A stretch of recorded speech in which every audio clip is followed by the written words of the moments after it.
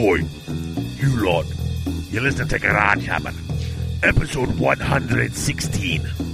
On tonight's episode, the Manlings have a parade of other Manlings coming through, talking tournament after tournament after tournament, which, after doing all the fluff and all the hobby and all the paint and all the touchy-feely artsy stuff, it's good to get in and kick a few faces in.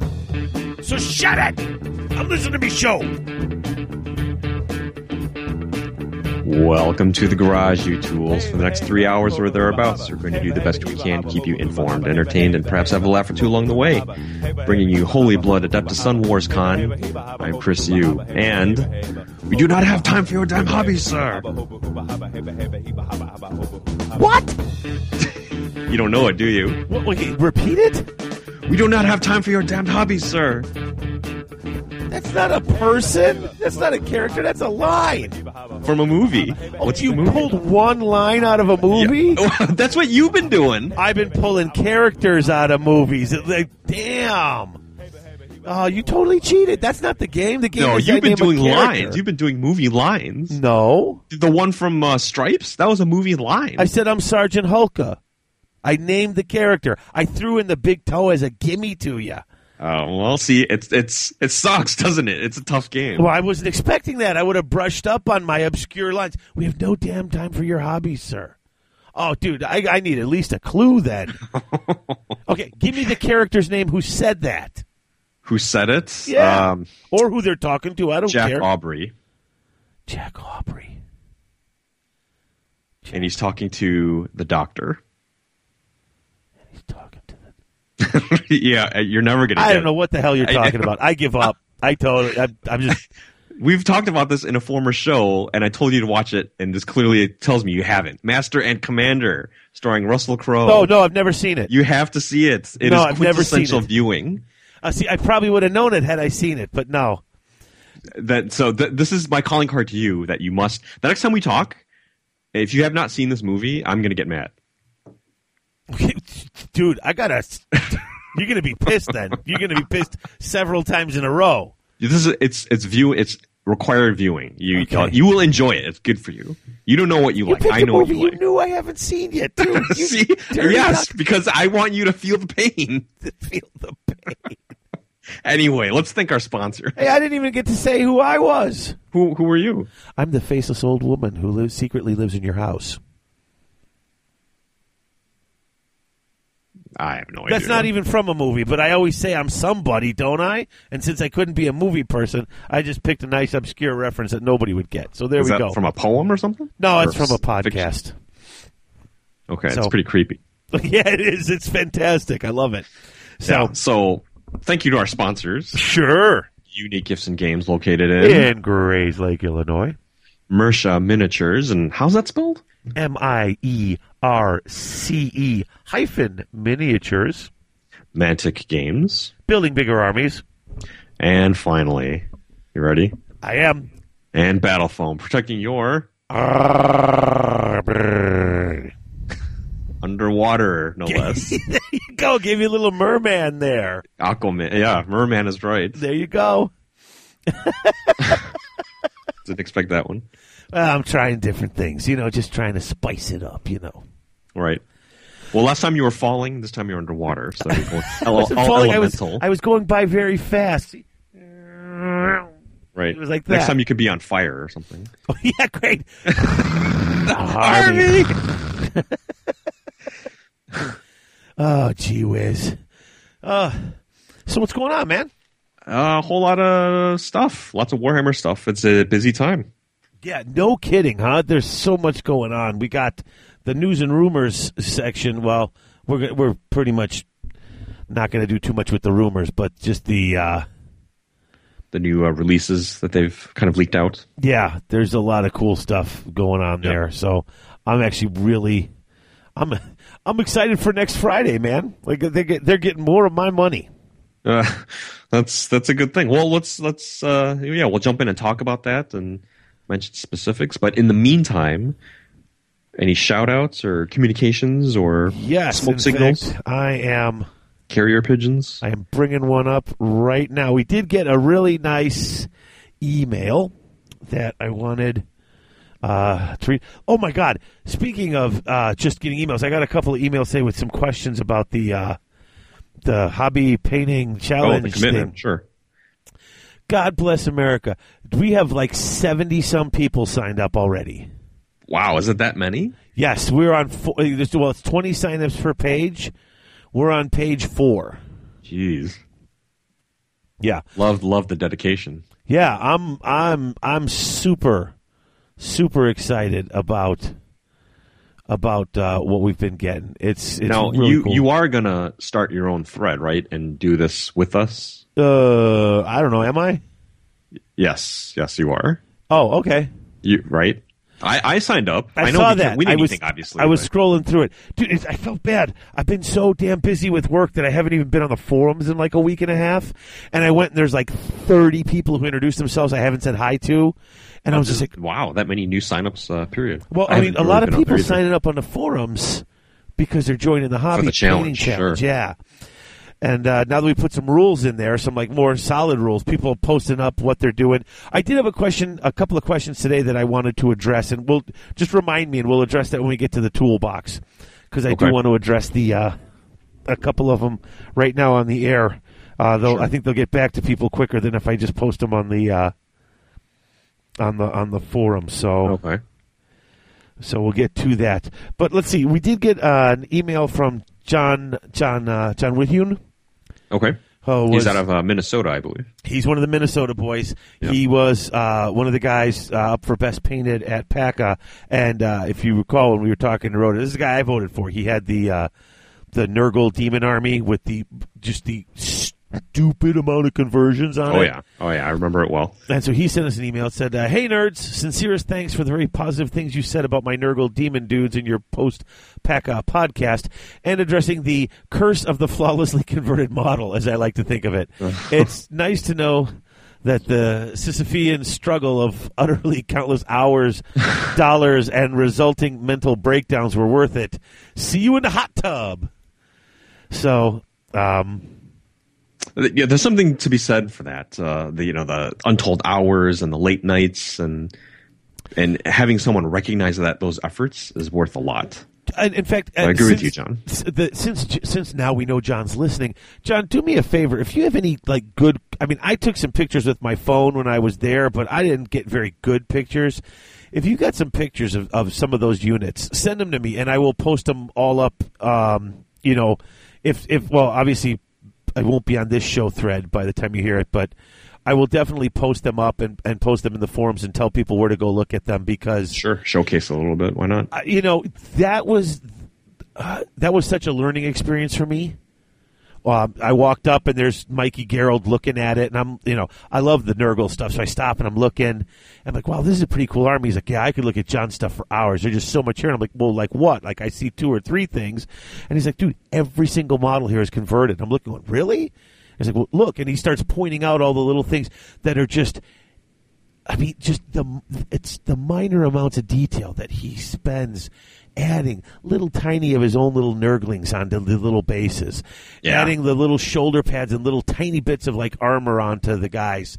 The soul grinder that I had to go. I pulled up my phone and looked it up on the GW website, and then looked at his and was like, oh my God. And there's like no seams, no. Oh yeah, it's true hobby master level. As Steve Herner will talk about later when we talk to him about Holy Wars. It's kind of the upper echelons of it was hobby frightening. achievement. Like I sat there and looked at that and said, that's just, there's such a level of dedication there. And it's so funny because he's there with with Dan, who has the Skaven army.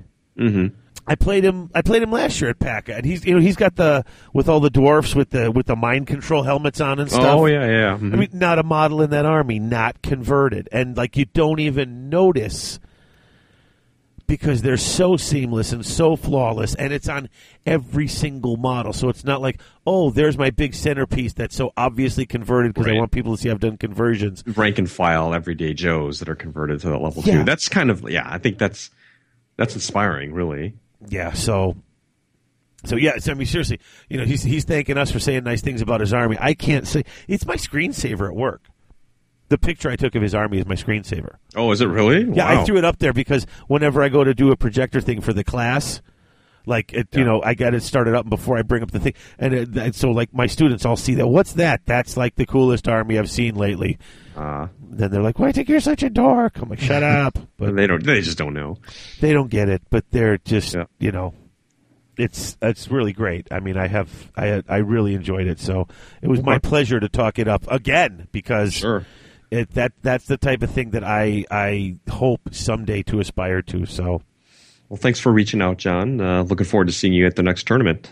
Absolutely. Maybe Adepticon. Who knows? That would be cool.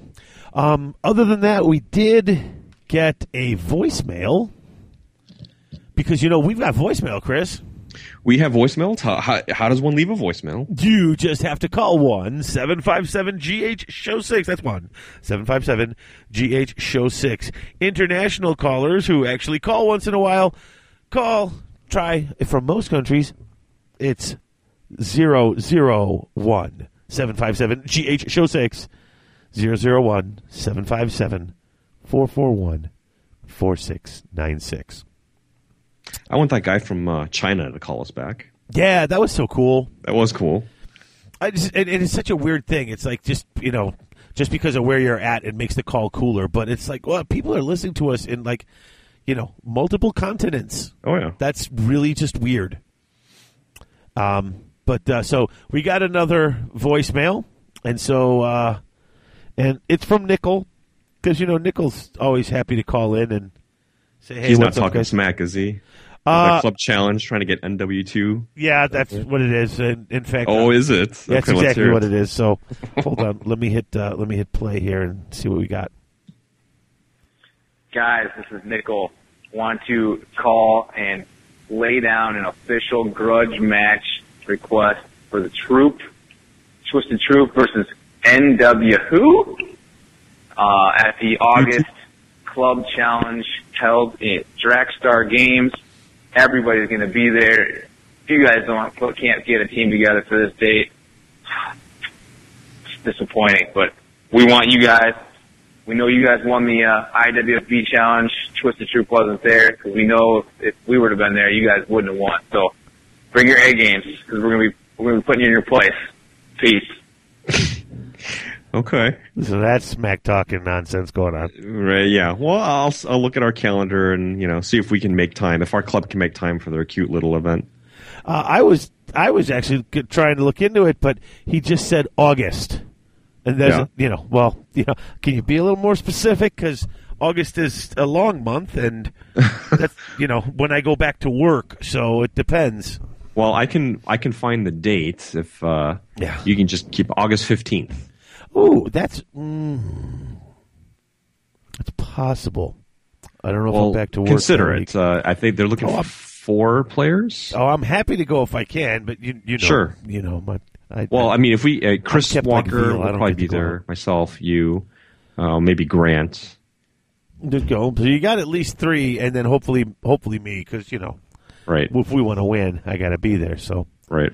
So right. Yeah. So there you go. It's got show intro. We got voicemail. We got Chris cheating on the challenge there with not giving me a name at the beginning. You're not holding your end of the. I told you have to watch that movie. You had your assignment and you failed. Dude, oh man, seriously, that's. I'll put it in the queue.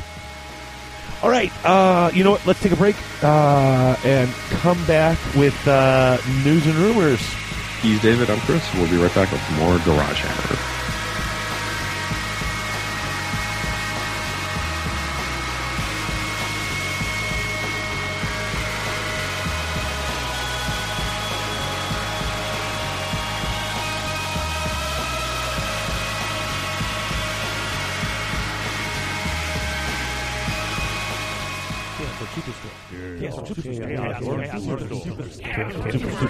That's right, folks. Chaos Orc Superstore, your one-stop shop for all your hobby gaming needs. They've not only got current and classic GW releases, Chess X Dice, and Vallejo paints, but now they're also carrying Mantic, Infinity, Flames of War, Privateer Press, Soda Pop, Dark Age, and other assorted board and miniature-based games. They usually ship within 24 hours, and the model in the picture is the model they ship to you, because at Chaos Org Superstore, what you see is what you get. Chaos Org Superstore. Chaos Org Superstore.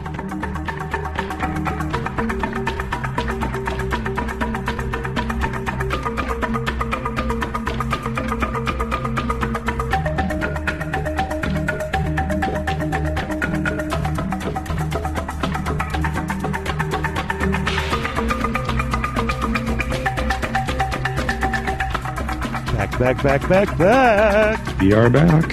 Hello, folks. Hope you like that commercial.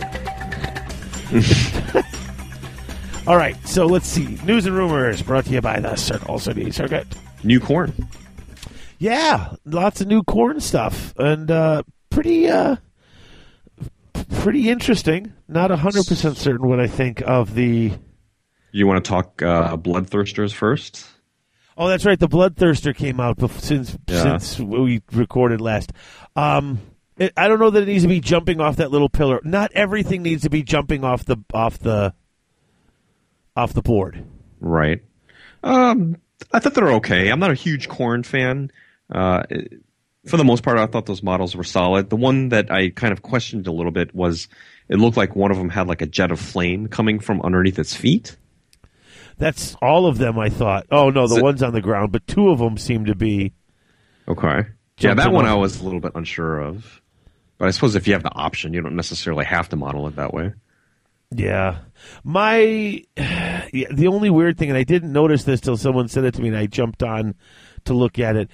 I think that's pretty cool, the giant sort of bull-looking animal with all the heavy body armor. But all the weird corn symbols, like on the back of each wing membrane... might be a bit much, but kind of overdoing it. A little, you know what? I get it. This is what they do. Everything's. I mean, all the armor is super ornate. You know what I'm saying? Everything's sort of. It's like with the War Shrine and everything else. There's just a lot of highly detailed wrought metal on it. But I'm not certain why he's got a corn symbol on every wing membrane. I can see it sort of scarred into the body. But into the wing membrane seems a little weird to me. Maybe it's just the paint job on here because it's black wing membranes with these big red corn symbols on it. I suppose. I'd imagine it's like flayed skin, right? That's right, but then why is it that weird color, the color of the bones, and not the color of the membranes or scarred color? If it looked like a weird scarred sort of color like that, I might like that a little better. You know, I think I like it because your typical wings, I mean, you've seen it a million times on a dragon or a demon where it's just the plain membrane. This is something a little bit different. Right. And, and maybe it is just the paint job, where that would be cool if this symbol just starts to show up in the pattern of the membrane, but then have it be like a slightly off color. Like, when you get a scar, how it never, the color doesn't match up with the rest of your skin. But going from the black to the red, especially when there's red in all the bone joints in the... Right. So maybe that's it for me. But it is big, and it is pretty darn cool. I love the weird chain with the hammer at the end of it. Yeah, that is pretty cool. The way that they were able to sculpt that. I'd imagine a lot of those breaking for a lot of people. But see, and that's what makes me nervous, because even my Doom Seekers with the axe head head chains, like one of them came a little bent, and I straightened it a little bit, snap right. I was like, oh, damn it. I bet you can, use a wire and to replace the actual plastic parts if you wanted to avoid breaking it. Oh, mine were metal. I mean, the Doom Seekers were metal. The plastic here. Yeah. I'm actually hoping with the plastic being so light that it can take a bit of a bump or a bend and not snap. But it does look very cool. I was pretty cool. I mean, and it better be. I mean, it costs as much as Nagash. It's a $1.16. Yeah. It's a bit pricey, but hey, it is a centerpiece model, and it looks good, and you're only ever going to need one, maybe two. Yeah. So yeah, I'm not too bothered by the price. So, what about these Wrathmongers? These, for me, the jury is still out. I'm not quite sure. Yeah, I'm not certain. I mean, they're I mean, honestly, they're like Khorne Doomseekers. That's what they look like to me. They look like the riders of the Skull Crushers, just on foot. Yeah, but almost not even that, because like the armor is only on the bottom half. Like I'm not 100% certain, especially with the. I'm trying to look at all of them. But yeah, it's like it's weird. They've got like the heavily armored legs. Yeah. And then they've got the armored chest plate and armored back plate, but then open side flanks and arms and shoulders. It's a weird aesthetic that, once again, I'm not certain what I think of it based on the pictures here. I would have to see in person to really. Yeah, I'm not going to poo-poo them because GW has surprised me way too often with models that in their pictures don't look all that promising, and then you see the thing for real up close, and you're like, "Ooh, holy mackerel!" Right. And now these guys are the multi-wound guys. They kind of have monstrous infantry stats, but they are still classified as infantry. Yes, it's another one of those infantry units as like the Blight Kings. Yes. Yeah. Now you're looking at these Wrathmongers, though, and if you look on the website, they've got the picture of the 5 of them, and there's with the red skin or the. Yeah, the red skin and the black armor. And there's 2 pictures. And actually, if you're on the website, you'll see it's like got the picture of the 5 of them on all the little boxes and all the highlights. Click the thing that flips it to the right, and then click on the next picture with all of them. And there's this one dude in the front with 2 giant axes. It looks really cool, but he's got horns growing out of his head. And then he's got like 2 other big things coming off with corn. It's just like, I don't know, the overdoing it with the Khorne symbols coming off of guys' heads. It's just, I'm looking at it going, ooh, what the heck is that supposed to be all about? So he just wants you to make sure you know who he's fighting for. Yeah, I guess. That's why they're so angry. No one gets it. Khorne! We fight for Khorne. Yeah. Can't you tell? Right. Look Wait, at who this. do you fight for? Khorne! Oh, and he's a Skull Reaper. That's what. Oh, because it's the set. So it's the Skull Reapers. If you look at that set. So go eat. I'm on the damn radio. Oh, there are 2 different types of models, I guess. Yeah, it's the Skull Reaper or the Wrathmongers. If you look at the Skull Reaper, they're the ones with, like, you can see 2 or 3 of them with the giant heads with the Khorne logo. Right. But one of them's got, like, the horns with the double Khorne logo, like one coming out of each horn. In fact, if you look at the picture online, I don't know if you're online or not. 5, yeah, I see the 5 The guys. 5 of them. He's the guy in the bottom right. See with the 2 Khorne symbols popping up over his head? Huh. Okay. Yeah. Yeah, I'm not feeling it. The Banner Bear is a pretty good one though. But once again, even they've got all this armor around their legs, and then like just like the plate kind of half covering their chest, and it's like, if you're in battle, that spot's a more important one to cover than your feet. Yeah, I see what you're saying, but aesthetically, it's nice change of pace. It's something different. It is different. Like I said, I'm waiting until it's out, but I just keep looking at him, going, I don't know. Yeah, that's what it is. He's got a double back poles with skulls stacked up, and then the double Khorne symbol. It seems that blade he's sporting is pretty vicious, though. Yes, his weapons are pretty cool. But the rest of him, I'm just not certain on. But that's, like I said, that's just me. I like the Bloodthirster. I like the. Man, these weapons are vicious looking. Yeah, they are. I suspect anyone who's into Khorne would probably like these guys. Yeah, like I said, I want to see them. I want to see them up close and personal before I make a decision. Because every time I think I hate one of these things, they surprise you. Yeah, it's like, oh, that sucks. And I'm like, oh, no, my God, that's really cool. Like, that looks great. But once again, these are another set of guys that are on 40 mil bases that, as Relian will tell you, he can throw one dreaded 13th and take away your whole unit. Yeah, true. And that kind of sucks. Ooh, the limited edition of Archaon is already sold out. Excellent. The $250 version. The one I'm not getting. I'm getting the regular $85. You can get all 5, and that would just call you $12.50. Okay, I can't wait to get that nickname. Right. But so, But that Arcan cover is pretty cool. Yeah. Yeah, I like the cover of the book, what it looks like so far. Yeah. And I'm very excited to see how. I'm assuming they're wrapping this up. I'm assuming this is the last book. And I think so. the fifth installment of the epic saga of the end times and is described over 2 hardback books, which are presented together. Let's see, 256-page narrative book. Bear witness to the might of Archaon, Everchosen, and his hordes as they enter battle that will decide the fate of the world. Book 2 is an 80-page rule book. Also included are background and rules for the full range of new Warriors of Chaos miniatures, including the Wrathmongers, Skull Reapers, and the 3 ranks of Bloodthirsters. Unfettered Fury, Wow. Insensate Rage, and Wrath of Khorne. Also news for the new Incarnates, Balthazar Gelt, Incarnate of Metal, Tyrion, Incarnate of Light. Tyrion's back? Grimgor, Incarnate of Beast, and Caradrian, Incarnate of Fire. Uh-oh. Interesting. Wait, Caradrian, Incarnate of Fire. Yeah. So let's not delve that. Well, the reading, we'll get to it in the reading. Yeah, but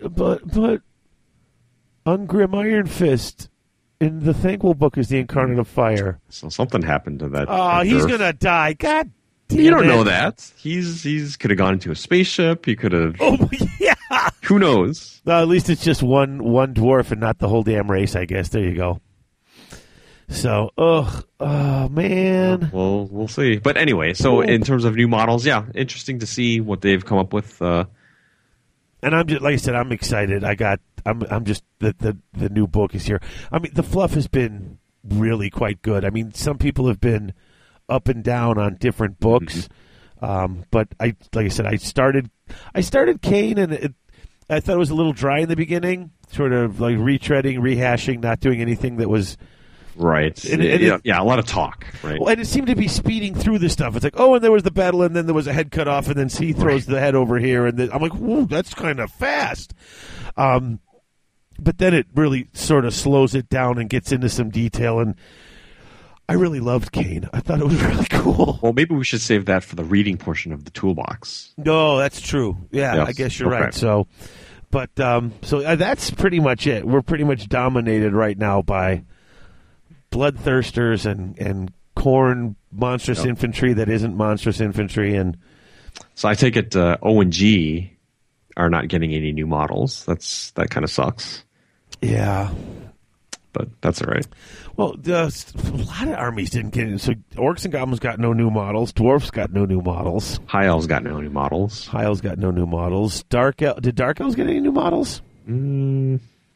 No, just the reissue of Malekith. Well, I mean, but not a new model. Yeah, Right. Wood Elves got no new models. Brett's got no new models. Lizardmen, nothing new. Lizardmen. So that it seems most of the armies did not get anything new. But you would think that a character, because a lot of characters have gotten a new model. Yeah. I don't know how prominently Grimgor features in the story, but it'd be cool to get a new one. Not that he necessarily needs a new model. The old one is pretty good, but I don't know, just anything new. Yeah, I do not disagree with you there. So, but that's it for our news and our rumors. All right, so you know what? Let's not even bother taking a break. Let's just jump right into the toolbox, brought to you by Chaos Orc Superstore. Superstore. They sponsor bits. Yes, absolutely. All right, so the toolbox. Hey, you done any reading? I have. I've been reading Kane like crazy. So have you finished it yet? No, maybe 10 or 15 pages out. I just started the final battle, which is taking all these crazy turns. So, Jeez, no kidding. I'm There was curious some to see how. great stuff going on in this. I'm really pleased. I can't wait to start talking about this. Yeah, me too. And I've got questions because as I was reading through, there was some stuff I'm like, I don't even know what this means. Like, I'm hoping you and Tomlin understand what was going on. In some of this. I think the three of us will probably lean on each other a little bit because I'll have to go back and revisit my notes and the book itself because there's so much going on that I'll read it and then 50 pages later I'll forget it and I'll have to go back to it just to double check. Yeah. So I think it's the most complex book out of all of them so far. Yeah, and ain't none of it in the old world. So everything we've done in these last two books, all the fighting, all the moving around the Empire, and all, none of this is here. It's I mean, it parts of it in Athel Loren, but it's mostly in Ulthuan, and it's vicious. It's really cool, though. It is. It's neat to see these characters that before were almost like legends. Now they're interacting with each other on a very granular level. Oh, wait till you finish that final battle. Speaking of legends and things like that, it's amazing. Okay. Like I'm reading it going, oh my God, that's so cool. So speaking of which, we're going to play some of those narrative scenarios at some point. Absolutely. I think after Akon we've got some time. So we'll start working that into a couple of games so we can do some reporting on it on the show. Yeah, I think that'd be fun. I finished Kane, and I'm reading Mechanicum for After Ullanor, and I'm reading Thanquol, because why not? I want to know how the story goes. Yeah, okay. I'm excited. Next up. And somebody's got to read about the lizard men and how they had to take off and stuff. So. Sure. Well, maybe they'll be back. I hope so. Well, hey, other people are coming back, and so why not? Hey, if they don't get decapitated, they aren't necessarily dead. Well, heck. Right. Carl Franz, he was chopped up limb from limb, and he came back. So whatever. You can even come back from that. So that's what I'm reading. Hobbying, what are you doing? Well, I'm kind of on a hobby break after the whirlwind of the past couple months. That was the Arachnarok and Malekith on a Dragon. Between those two, I've been doing a lot of painting, which is a good thing, but I feel like I need to take a bit of a break. I see. Yeah.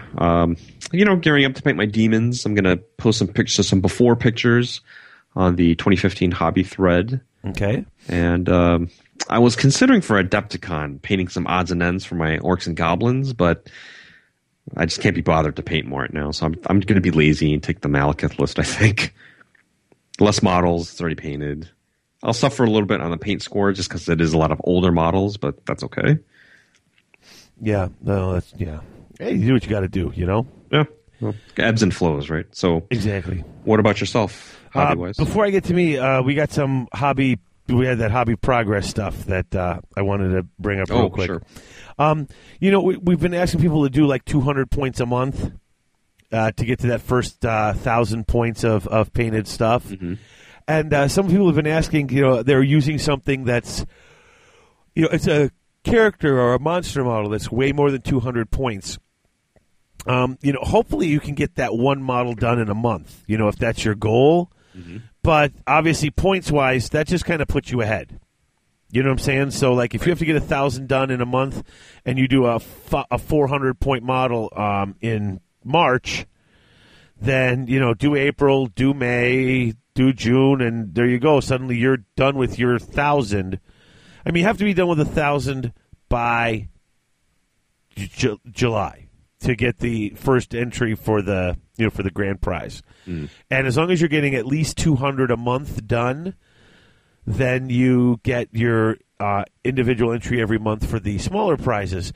And we always said if you finish early, then you get all the entries up to for that. If you got a 6-month stretch and you're done in 3, you get all 6 entries. Right. So, I mean, I've seen some people already putting stuff in. They had like 120-point character model, and then they're like, and I'm going to be painting this big unit, but I'll just take like 7 of those models out, and that'll round out my 200. That works. And like I said, if the model's like 400 points or something like that, you want to see some sort of progress like every month. Mm. So, if you can get the whole thing done in a month, then you've got multiple months counted for that one model, basically. If it takes a little longer, dude, well, the 200 points per month is more of a guide, isn't it? Well, here's the thing. You got to post something every month. You have to post something every month. Oh, for progress every month? For progress. That's, okay, every month you can earn, it's like for the small prizes. Yeah. Every monthly goal that you hit, you get an entry for the small prizes. So over the course of the 10 or 11-month contest or per challenge, you can earn 11 entries. So you want to show some progress every month. Once again, if you finish early, then you're not going to get penalized for that. You're just going to get all of them. Like, Okay, right. So if you're painting one of these bigger models, then go ahead and paint it. It's just you'll get the points, you'll get counted, and that's fine. And then I also got this other question, says, what about swappable models? I have a Pegasus I can swap a Master or a Sorceress on, and also Malekith, Dreadlord, Sorceress on the Black Dragon. I feel like painting a tiny mini for all of Malekith's points is not really in the spirit of the challenge, but I may not reach the 2,200 points for my Dark Elf army without it. If you want to paint the Black Dragon, that's fine. He's worth Black Dragon points. You can say, well, he's worth more for Malekith than Sorcerer Dreadlord. What's your list? Right. I mean, part of the rules are you got to give me a list. So if it's Malekith and his dragon, then okay, well, I'm going to get the dragon painted this month and Malekith next month. There you go. I would think anything that you could put on as part of your army display board at a tournament, for example, that's sort of how I would think of it. Exactly. But if you're going to swap things out like that, I get that you can swap it out for a Dreadlord, a Sorceress, and Malekith. So pick one of them for your list. You obviously can't have one dragon with 3 riders on it in that list. And we are going based on lists. So, I mean, basically, I think that's fair. It seemed like a fair answer to me. So there's some more Hobby Progress Challenge answers. As far as my hobby, I did have a couple of paint nights with Rotor. And a couple paint nights. Wow, yeah. You guys are machines. Well, he's the machine. I was on like twice since we recorded last. So, yeah. But I did finish my beards, and nice. On all 40 dwarfs have finished beards, so their faces are done. I did then go back on all the beards, and I did 2 coats. I did that auric gold, that orangey reddish gold, on all those little metal clips that are clipping all their beard and braids together. Okay.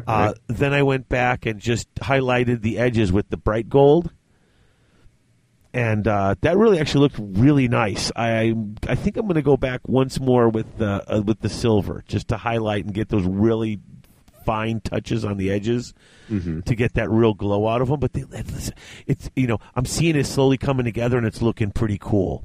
Okay, slow and steady progress. Huh? I have started also going in with I did 3 consecutive washes on the scale armor, like the dwarfs have those like scale armor skirts. Yeah, oh yeah. I went in with like several washes, so right in the cracks it's very dark, and it gets out to the edges it's a little lighter. And so I've just been going in with like the mithril silver, or the Grommeril silver, whatever, and going in just on the edges, the 2 corners of each one, that are sticking out. I inadvertently did something that I thought was pretty cool. What's that? Well, it's a little hard to explain, but I'm going to try to. Okay, I was going along the edges of the scales, and if you kind of picture it, like let's say the scales are coming flat across the front of their legs, right?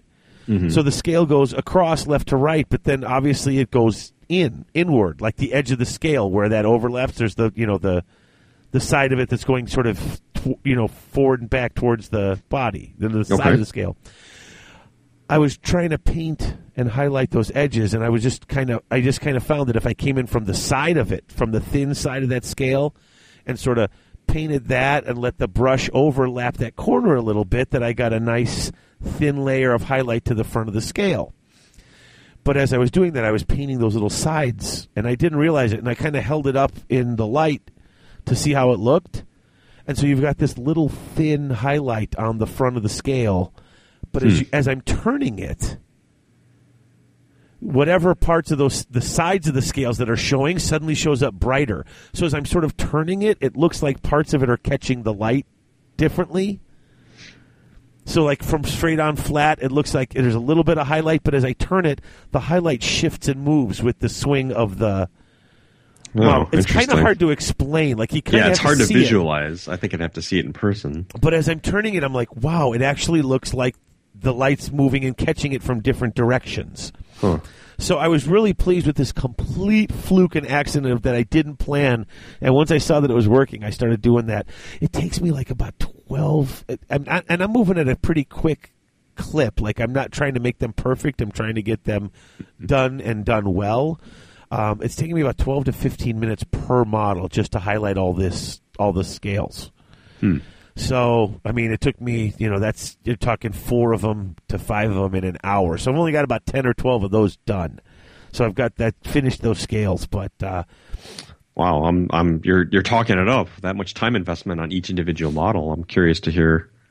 Yeah, well, once I've got what it looks. Once what it I've looks got like. that done, highlighting most of the armor, then it's going in and doing the blue and the white on the shoulder pads and the gauntlets and the gold trim on the armor after that. And I'm going to do all that, and I'm going to hold off on the gems because I want to get the army done. The gems are like not. They look pretty good without it. They're at I think a good table standard, and I want to get more units done. And I think those gems are going to take a while. But that's like the going back and doing the gems is like that piece. I'm kind of holding it in my back pocket for now. But it's I'm still planning on it on the table. It's just right. I want to get this unit of 40 hammers done and get onto some of the other stuff I need to paint for this army. So. Yeah, I think if you save the gems for last and do that army wide, I can see. Yeah, that's because once you have your system down there, it's pretty systematic. Exactly, and that's sort of my plan. So that's been my hobby. Okay. So let's hit other and then take a break and then get on with all of this tournament stuff. Sure. You got any other? Just I thought I might mention my games at Holy Wars really quick. Oh, sure. With we saw last time we talked about Malekith and how he might do in tournament setting, and it was very, very interesting to use him at Holy Wars. And what I found was a lot of players, knowing that End Times lists were going to be there, were going to be present, had made adjustments to their lists to counter characters like Malekith. So there are a lot of counters out there for him in this particular tournament. I played 6 games. Stephen Thompson, Lords of War out of Minnesota, was one. They do a great podcast, by the way, T3. Okay. Him and Sean Troy. So take a listen. He had brought a big block of Plague Bearers, and he managed to get that into combat with Malekith. Now you may be asking, how did that happen? Malekith flies around. Why would we want to face magical strength 4 poison attacks from these demons? Well, I didn't orchestrate that matchup. That his unit ended up off the table due to the deployment, and while I was locked in combat, that unit emerged and was able to charge. So, not the matchup I would have wanted, but he did manage to get it. And Malekith, if he doesn't have his ward save, which is only good against non-magical attacks, anything magical will go right through that. Huh. So he only has a 3-up armor save otherwise. So, and you'd be surprised, even at toughness 6 with 10 wounds, how fast that goes. Wow. Yeah. Second game, Kenny Lull, he did a number on Malekith with his ruined up organ gun. He didn't kill him, but he did do 5 wounds on him. Managed to get in combat before he died, so fortunate there. Another player I played, Martin Beamish, he uses, I don't know if you're familiar with the Dark Elf Black Amulet. No. If you know what that does. No. So it's a talisman. It's a 75-point talisman that gives a 4-up ward save. And for every ward save that you make, whatever model inflicted the attack they take a wound, a non-magical attack wound. They just suffer it. So here I am rolling up with Malekith, challenging his sorcerer, rolling my 10 attacks. He rolls these ward saves and makes, X amounts and says, okay, well, you suffer that many magical attack wounds, no armor save. I'm like, wait, what? Oof. So I had already suffered some wounds, so that took Malekith off right there. That's crazy. Twice that he died already. Another time he died to Domus's Wood Elves, and we talk a little bit later about some of the terrain, but he basically had doubled up poisoned magical shooting Wood Elves, so they're magical attacks poisoning on a 5-up, shooting at Malekith. And after his first round of shooting, he had done 8 wounds to him. Jeez. So yeah, he really took it on the chin there. The other 2 games after that, Mark Nelson, another Lord of War, and Zach Shelley, another Lord of War also. Right. They didn't quite have the tools to deal with Malekith, so no poisoned magical attacks in their list. So those games were, a little bit tilted in my favor. But that said, the Malekith experiment was an interesting one. If you have the tools, he's certainly beatable. I don't think they're automatic win type games. So yeah, I think I might run him at Adepticon just to see how he does. I don't, Cool. He's got his vulnerabilities, so it should be interesting. But yeah, that's my other in a nutshell. All my games at Holy Wars there in about 6 minutes or whatever it was. Cool. My other, I went to go see Birdman. Academy Award winning Best Picture. Yeah, Michael Keaton. I really liked it. I know nothing about that movie. It's a bit of a strange picture. I went with a couple of people. One person said, I didn't dislike it, I was just confused. And the other one was like, I didn't dislike it, I was just, like, the camera work gave me a headache. So I went with a bunch of people. I was blown away. But I think if you're into theater at all, or into theatrical productions, I think it's cooler because it's like a lot of the stuff happens behind the scenes at some guys, working in theater. So it was pretty cool. I liked it a lot. Would you have seen it if it didn't win Best Picture? Eventually, yeah. I wouldn't have rushed out to see it like last weekend.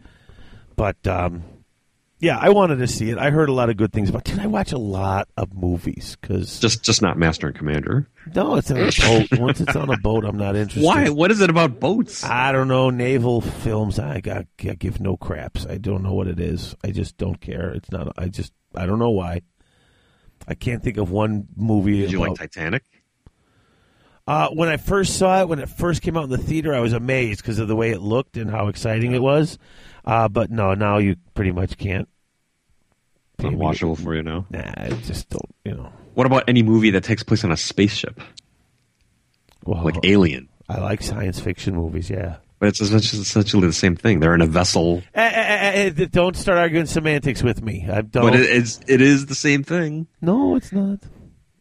It's very similar. I don't know. Hey, you asked a question, I answered it. The only boat movies that I enjoyed are like the Pirates of the Caribbean movies, really. And even then, it's like, get off the boat, do something.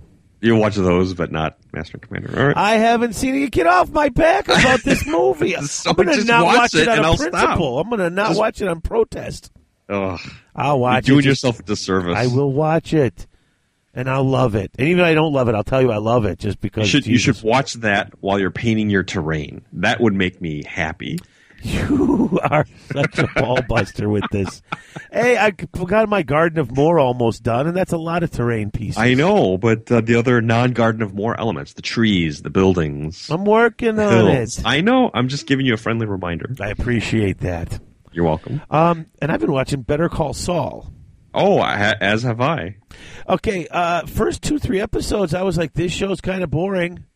And not really. You know what it seemed like? It almost reminded me of the first couple episodes of Gotham, where I'm like, yeah, this would be interesting because it's got all the characters from Breaking Bad, but none of the cool stuff from Breaking Bad. But the last 2 episodes, I hadn't watched them. I literally sat down, I think it was Wednesday night, and watched the last 2 episodes. And now the show is picking up. I was really enjoyed the last 2 episodes. Yeah. He's such an interesting character. Yeah, he struggles with his own, ethics and getting his background, like before. Yeah. Like this is all his background. Jimmy. Before he became Saul, and I didn't even realize his name until he said it to that guy. Saul Goodman. Saul Goodman. Now he's Saul Goodman. Really I'm like, you got to be kidding me! How did I miss that? His name's Saul Goodman. Saul Goodman. So the only character that I don't really quite get is, and it's it's so pivotal to the story, is his brother. And his condition and everything. It's just like, what? Okay. Well, obviously he doesn't. Yeah, if you've seen the last couple episodes, his condition isn't really a condition. So I'm waiting to see where that goes myself. But in fact, the one thing I thought was weird is watching him in the very beginning of the first episode. Mm-hmm. When he's working at the mall. Oh yeah. So I'm like, is the that whole black and white sequence? Well, is that post That's post Breaking Bad, yeah. Yeah, and that's him sort of looking back on what got him to that place. He's in the witness protection sort of program, right? The new identity's been created. Oh, well, not exactly witness protection. He's in redone identity. Yeah, the guy who will hide anybody.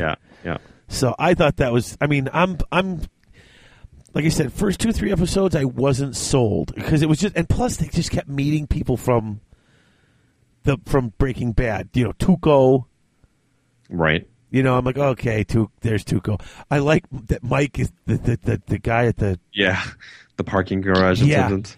Yeah, that's pretty cool. What will get interesting is where that show starts to overlap with the timeline of Breaking Bad. That's really where I think it'll really come onto its own. My question is it going to overlap that much, or is that just going to be like last season type of stuff? You know what I'm saying? Because I don't know. I mean, it's got to be near the end of the show because that'll catch us but up I can see them taking it beyond that. Like the show could, it could just get started at that point. Well, because where does he go from there? There's a lot of potential. You could say that at the very least. There's a lot of potential there, and it has grown on me. It's 5 episodes in, and Breaking Bad hooked me about 20 minutes into episode 1. Like I was like, holy crap, what is going on in this show? You know, by the end of that first episode, I'm like, I have to watch the next one. Right. This one I watched the first, I'm like, I'll watch the next one. The next day I watched the next one. I know I was sort of watching them. It took that 4th and 5th episode to make me say, like, okay, now I can't wait for next week's episode. Yeah. Especially, next week's episode. When all those guys showed up at Mike's door at the end of the episode, I was like, oh, wait, what's going on? And then there's like the show ended. I was like, this is the first time the show ended. I was like, oh, no, not there. So, do you know that guy, that actor that plays Saul, is from the Chicago area? Yes, I think Naperville, and he's from Chicago in the show. Yeah. He's from Cicero. And his real brother, the actor I'm talking about, has been a writer on The Simpsons for 10 years. Yeah, Odenkirk. Yeah. Exactly. I mean, he's got a very distinct name. Yeah. So no. So I am really enjoying the show now. Like the last couple episodes have made me really. You're starting to see the clever Saul come out, and not just the guy trying to scrape by. Mm-hmm. So, all right. Well, that's it for me. I wanted to put that out there for people. Definitely give a Better Call Saul a try. If you watch and enjoyed Breaking Bad, I think you'll like it. I think even if you didn't really. Because it's a very different show from Breaking Bad. It's not quite as intense. Well, although it could be. It could become that. Let's face it. Saul is not as, I don't want to say malevolent a character as Mr. White. No, that's the word I would use. Yeah, I mean, Mr. White was just, I mean, that guy was so intense and just really, I mean, honestly really didn't give a crap about anybody but himself at some point in there. Right. For all he said about what, for the family and everything. Sure. He was pushing to prove I'm the smartest guy in the room. Right. Whereas Saul is just trying to get by on being clever and doing whatever he can figure out to get by. So it's a very different. The humor's not as morbid as it was in Breaking Bad. It's a very different show. I'm liking it a lot. So, although it had its moments. Yeah. So anyway, either way, there we go. That's that. I think that's the toolbox for everybody. Yeah. So we're going to take a break, and when we come back, we are going to have Alex and Carrie Ann Gonzalez on. Talk a little Adepticon, which is right around the corner. Yeah, so this is one of our becoming rare tournament episodes, talking about people about what's coming up and what you can plan for if you want to get out into the community and be a part of what's going on in the Warhammer scene. So absolutely. Let's dig in. Let's get into it. I'm excited. We'll be back.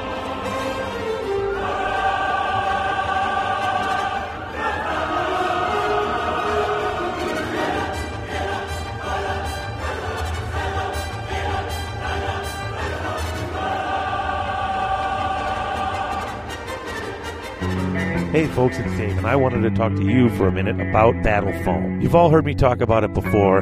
The foam is firm, it doesn't separate from the base. They custom cut, design, make any piece of foam you want to fit any model you want. Anytime a new army comes out, within days, you've got battle foam cut and designed to fit those models.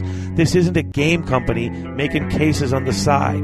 This is a carrying case company making foam and custom carrying cases to protect your army. It's what they do. It's all they do. Check it out at battlefoam.com. Battle Foam, protecting your army. Dead sound. Dead sound.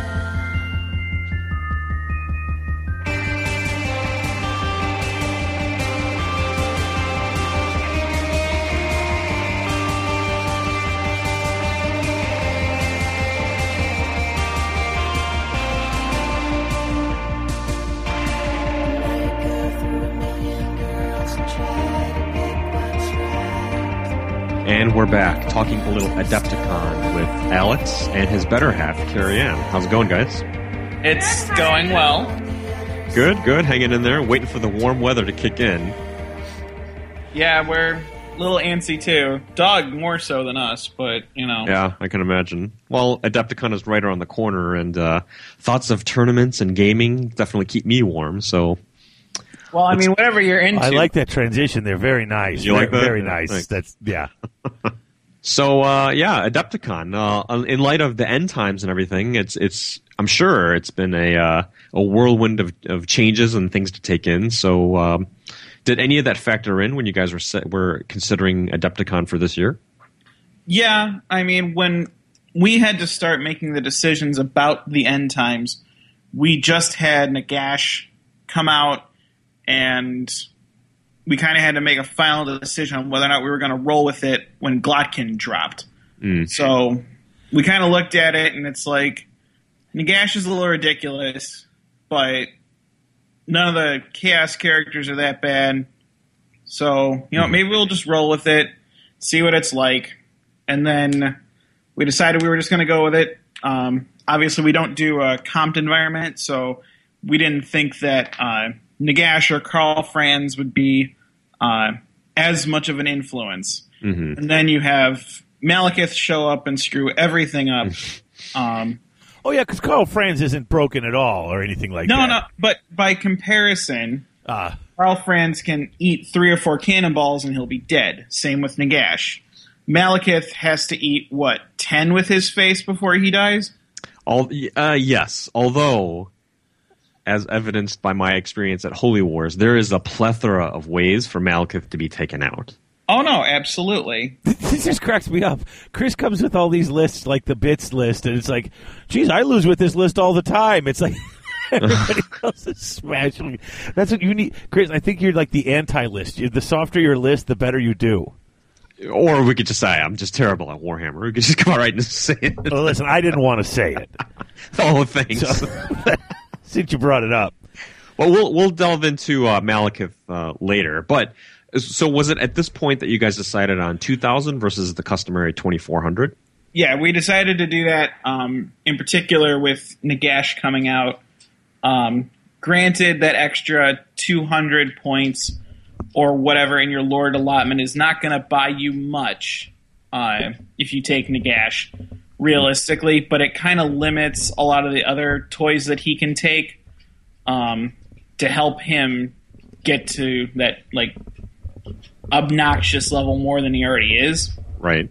So that's kind of why we did it, because he gets better as your rare selection gets better with higher Titans and Caskets of Souls and stuff like that. So we wanted to make sure that people that took these characters still had to make some hard decisions. Mm-hmm. And then with factoring in a lot of fortitude and have it only be the fortitude that is on the table at the start of the game kind of limits Nagash's effectiveness too. True. Interesting. Okay. So typically your scenarios in the past have been fortitude heavy in that objective points are won with, let's say, for example, having a fortitude point within X amount of inches of a piece of terrain, that sort of thing. Yeah. So would it be something similar this year? It is exactly that, except we did do a couple of changes to the terrain itself. We've added more pieces to our collection a bunch of walls and fences, some of those Dreadstone blights, so we can actually have like line of sight blocking terrain and linear obstacles and that sort of thing. But also, just to kind of change things up, we threw away the terrain map. So every table laid out different. That is a change. That terrain map has been a fixture for as long as I can remember. The big thing is, in talking with a lot of people, the terrain didn't impact their games. And it was not in a positive, the terrain did not impact my game. It was in the negative, that people are wanting more terrain, and that's evidenced by a lot of the tournaments that are on the scene, that terrain makes a lot more of a difference and people want to see more of it. Interesting. Okay, I'm looking forward to seeing how that plays out. So let's talk a little bit about the general format. It is 2,000 points. How many games are we looking at? Yeah. The championship will be 5 games again. We did seriously explore the option of a 6th game. So 4 Saturday, 2 Sunday, but we decided we were going to keep it lighter towards the end of the weekend and have it be a little more laid back and try to take some of that. I wanted to sleep in. Right. Hey, fair enough. I wanted to be able to go out and sleep in the next morning, and so it's kind of my fault, but... Okay, that's a bonus to it. But in all seriousness, we seriously looked at a 6th game, but decided it was in our best interest for ourselves and for the attendees to just keep it at 5. Makes sense. So, okay, at 2,000 points a game, how much time are you allotting per game? 2.5 hours. Okay, so it's 2.5 hours. So I think originally you had like 3, didn't you? But you cut it down to 2.5? Yeah, we had it set up on the old schedule without taking the 2,000 point change into account until we looked at it again. It's like, wait a minute, why are we doing 3-hour games for a 2,000 pointer? Okay, I am so glad you did that, because that was the one question on my mind, is why the hell are we having 3 hours for a 2,000 point game? No, with we're the breaks doing, in between. Yeah, we're doing the 2.5 hour rounds, so we're going to start a little later in the day than we normally do, not by much, but enough. Still the butt crack of dawn, only to get up at the butt crack of dawn to play some games, so they can actually sleep. What does the schedule look like for that? I'm trying to find it now on the site for the championship. So what time does it start? We're starting at like 9:30, 9 o'clock. Okay. Is when registration's starting. I think we're wrapping up by 7:30 or 8. Okay. All right. Okay. So again, we're not going to be going all day. People are still going to have plenty of time to hang out and do all the other things that we love to do at this kind of event where everyone's there, and not kill ourselves playing games all day. That sounds good. Although if you were to be taken out, that's the way to do it, right? I can think of better ways, but yeah. But this is the family show, so we'll just leave it at that. Yeah. So, how many players? I know you, with the bigger venue and everything, you have room for many more players this year. How many do we have signed up to this point? Just about 150.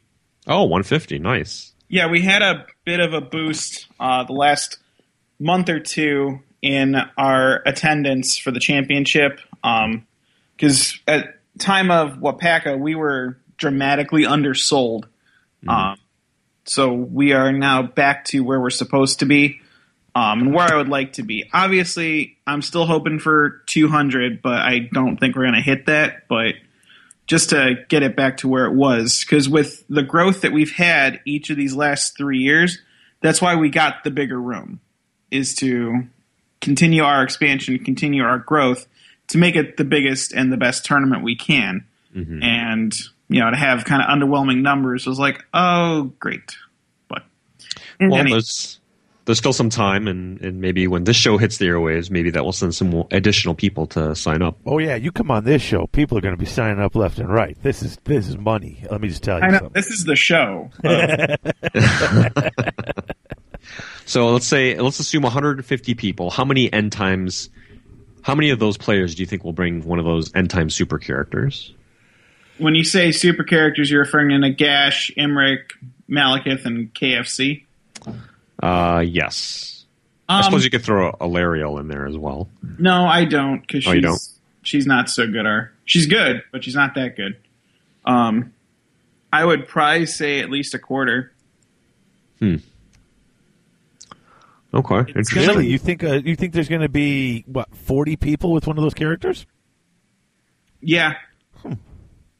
It's the truth is you now have use for Malekith, because before he's good in the Dark Elf book, but now he is that much better with the combined profiles. Same with Karl Franz. Same with Imric, when you can't shoot the dragon out from underneath them. So they got that much better.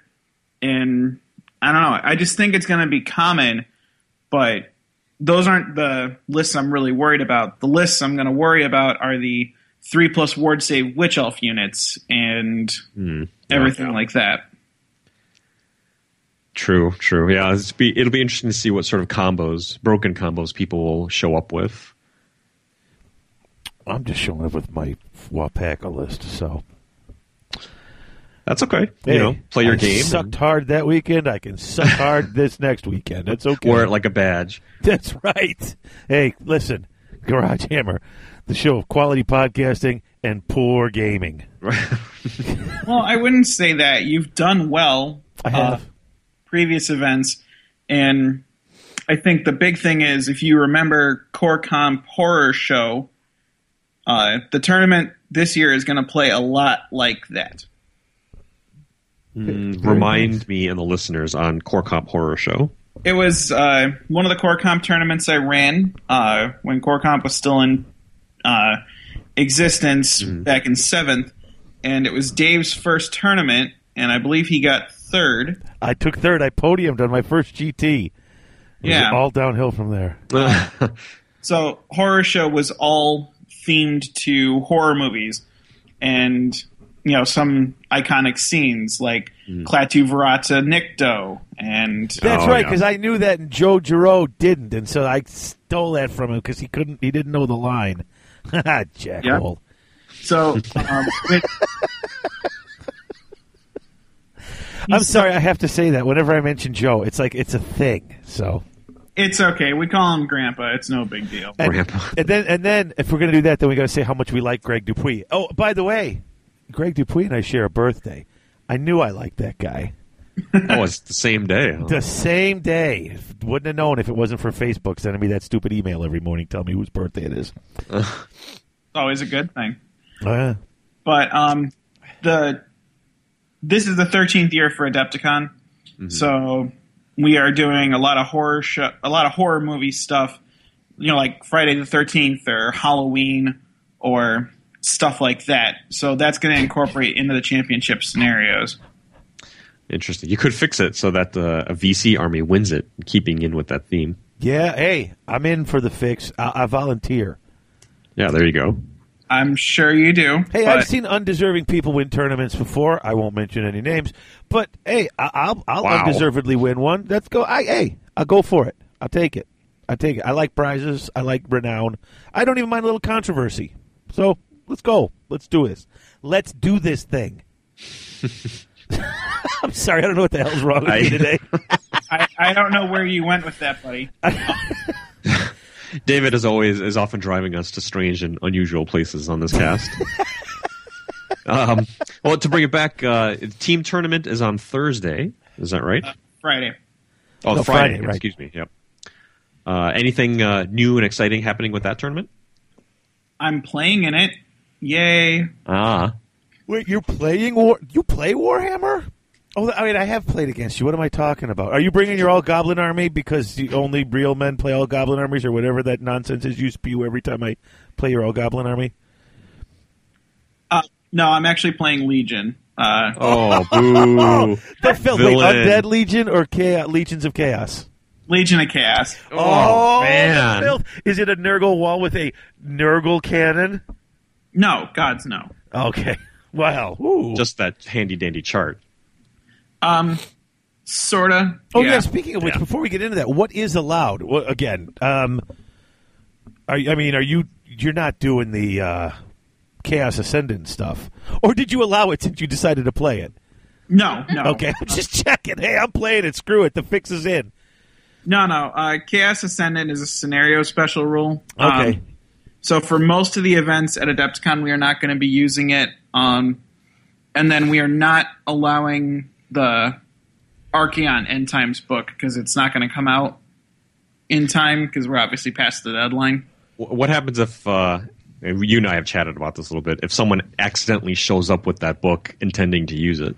Then because that's happened in years past. That did happen with the ONG book. However, that will not happen. I will have to apologize to people, but we're way past our deadline. Yeah. So please do not show up with Grimgor Incarnative Beasts, Chris. I was planning on it, to be honest. I was going to force your hand. Well, no. So okay. But the rest of the End Times books are in, just no End Times magic again for most of the events. So. Oh, that's right. Gashek's running that total End Times Bring It All thing, the right? Pure End Times tournament. Yeah, and we'll get to that one. But so the Friday team tournament is being run by Scott Tipsord and Rick Fisher again this year.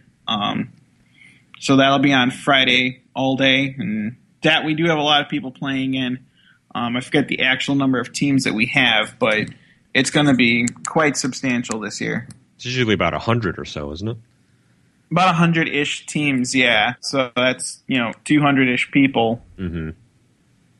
Yeah, it's a good event. It's some people's favorite event of the weekend, and rightly so. It's a lot of fun. It is a fun event. I wish I could play in it, but what are you going to do? I can't get there until about 10 o'clock Friday morning, so you will be well underway. Oh, right. So I'll just show up and walk around and talk to people and distract them from their games and make a general nuisance of myself. Go over and sit down and talk to Carrie Ann while she's trying to work. And there's always next year. Yeah. I know Adepticon had put out an announcement about overall prize being a trip to the Caribbean or Cancun or something like that. What? Yeah, that's for the 40K. Oh, that has nothing to do with fantasy. No, that's Geek Nation's thing with the 40K events. Oh, yeah. Okay, I'm happy to hear that then. Whew.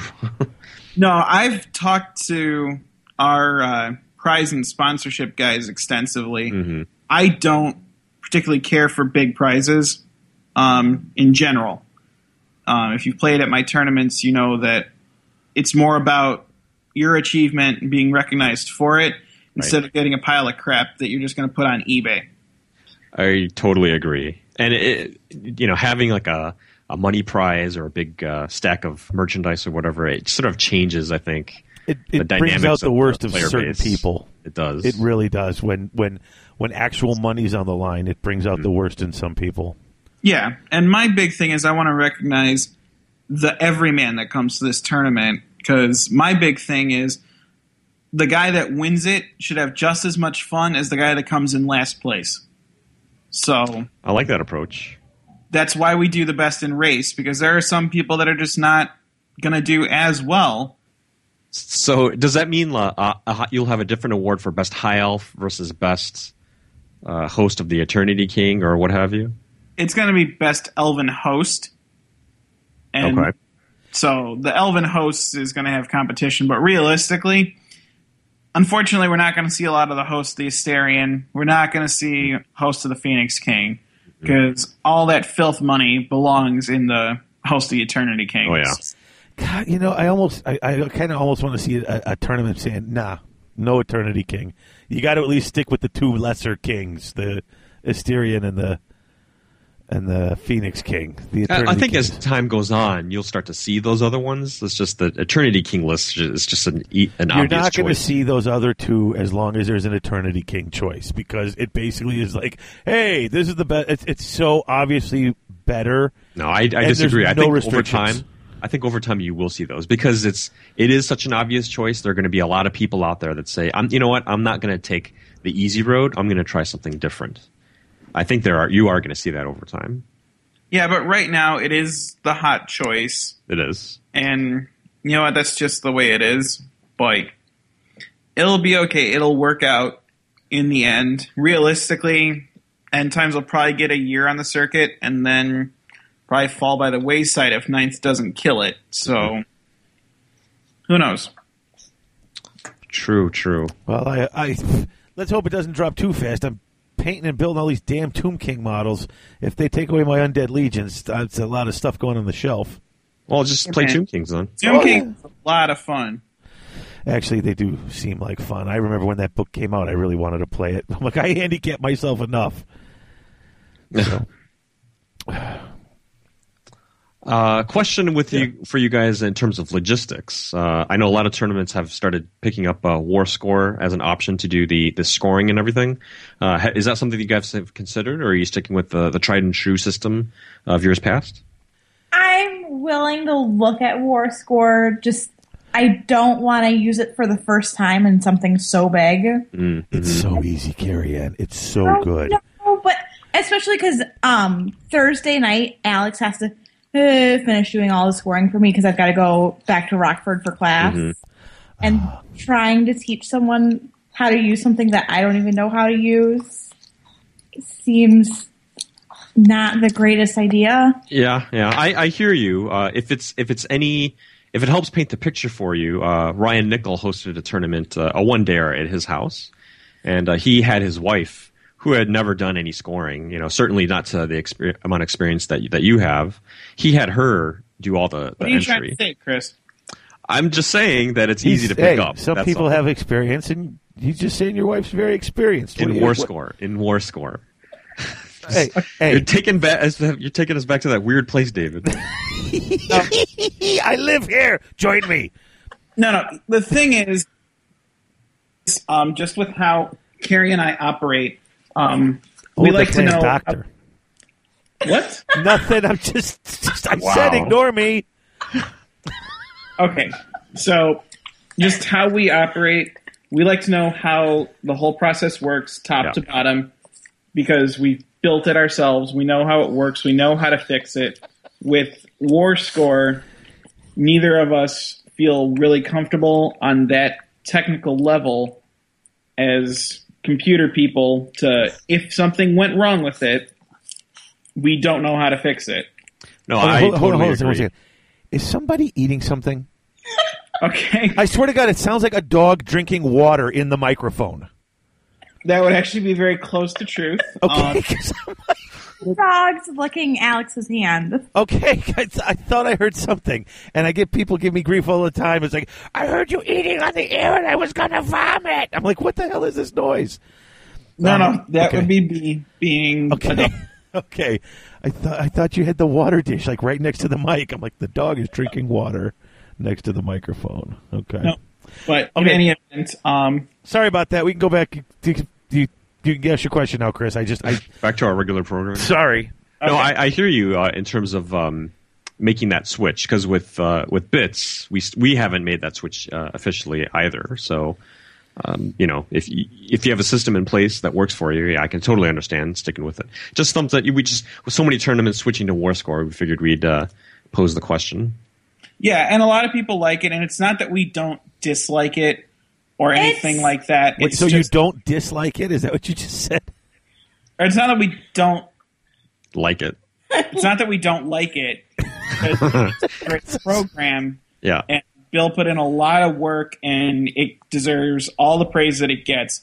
It's just how we operate. We prefer to know the thing because we've built it. We know how to fix it. So that's And honestly, starting this summer, I'll have tons of more time on my hands. So once I really have the time to sit and go through it and really know how it works backwards and forwards and everything like that, then I would be fine using it. Just right now, I don't really have the time to do it. Makes sense. Yeah, no, makes sense. If it helps any, Alex, you should run like a mini one-dayer at your place as kind of a dry run. well, we can talk about that. That's Okay. certainly an option. So Excellent. And then outside of let's see, we talked about the team, the championships. There's also the big brawl / how you use it. yeah, there is. the return of the 3K Big Brawl. Scott and Rick are running that one again. Well, I ran it last year. They're taking it this year. So it's 3,000 points. It does use a modified 15, 20 or something. I forget what the exact chart is. But it does use that. The more points you get, as opposed to the win-loss draw. Oh, I see. The 20-0 type system? So it's a sliding scale. Yeah, thank you. See, good job. You contributed positively. Yay. Oh, well, I'm glad I was able to help out on my show. There we go. No, that was great. You definitely redeemed yourself for previous stuff. But Wow. Oh, gee. love you, Dave. Good job, buddy. I'm so glad I was able to do something positive. Anyway, Oh, my So- God. I'm going to get hate mail today. please, God, take that out. So, in any Yeah. event, we're using a sliding scale, and that's going to be 3,000 points. We are allowing Grand Army special rules for this. We're going to try that out, see if that makes a difference, especially with the end time stuff. Oh, wow. Man, it's Armageddon. Chris, Yeah, it you is. could take like 900 bolt throwers. Holy crap, Chris. Think how many war machines you could fit in your Orc and Goblin army. You know, if I were to do that, I think I'd want to try 8 pump wagons. It's 8, isn't it? In the Oh, my God. I am totally rubbing off on you. I want to take the dumbest choices ever. Pump wagons are good, but They are good. That's what I'm talking about. I'm going to take 2 Coven Thrones. moving on. Right. So, but All the that big good stuff I did with sliding scale, yeah, just ruined it. I got you. No, it's okay. It's just they're Coven Thrones. But and then we have the 2 1,000 point how you use it, which are pretty simple, pretty straightforward. Just show up, play some games, have fun. You can get in 6 games of Warhammer in one day. So those are going to be simple. Carrie and I are running those And what days are those events happening on? Thursday. Both on Thursday. Okay. Yeah. And then, I'm trying to think if there's anything else. Before we move on to the other events that we're adding this year, I was listening to last episode, Dave, and somebody decided to paint 1,000 zombies. Oh, yeah, you heard that, did you? Oh, yeah. I Yes. chuckled deeply. When I heard Yes, it is. It is happening. Okay. Well, so you know, Okay, they're not going to be done in 2 weeks. I'm throwing that out there. I'm not expecting you to paint 1,000, maybe 500, Oh, but in all seriousness, we are going to be doing the Secret Agent again this year. Yee. ooh, nice. My favorite scenario. Yeah, it's a good one. It's a little different than what it's been in the past. This year, the Northern Illinois Warhammer community had a big loss, losing Jeff Baxendale this year. Oh, right. Yep. Yes. And Jeff is the originator for this scenario. He's the one that talked me through this and how to do it. So we have to do it for Jeff. Interesting. Oh, that's- I didn't know that he had a hand in that. So that is. Yeah, Okay. that was his scenario, and we couldn't not do it this year. And then Dave puts the icing on the cake with the zombie challenge. There you go. Well, one final question before we let you go. Is there any events that you could recommend to people outside of fantasy? And because Adepticon has so much going on, it's easy to kind of miss a lot if you're not everywhere at the same time. We haven't even talked about all the fantasy events yet, Chris. Well, there's more. Okay. There's more. Thursday, in addition to the Big Brawl, in addition to the 2 flights of how you use it, Joe Rogers of Point Hammered fame is running the Raj Podge at Adepticon this year, which is the 1,000 point random partners team tournament on Thursday. So that's going to be a big addition this year. Really excited to have him and the tournament in general, because it is a great mixer type event. Just come in, meet a whole bunch of different people, play a lot of games, have fun. And then Friday, the Unstable Dice podcast is doing their End Times tournament.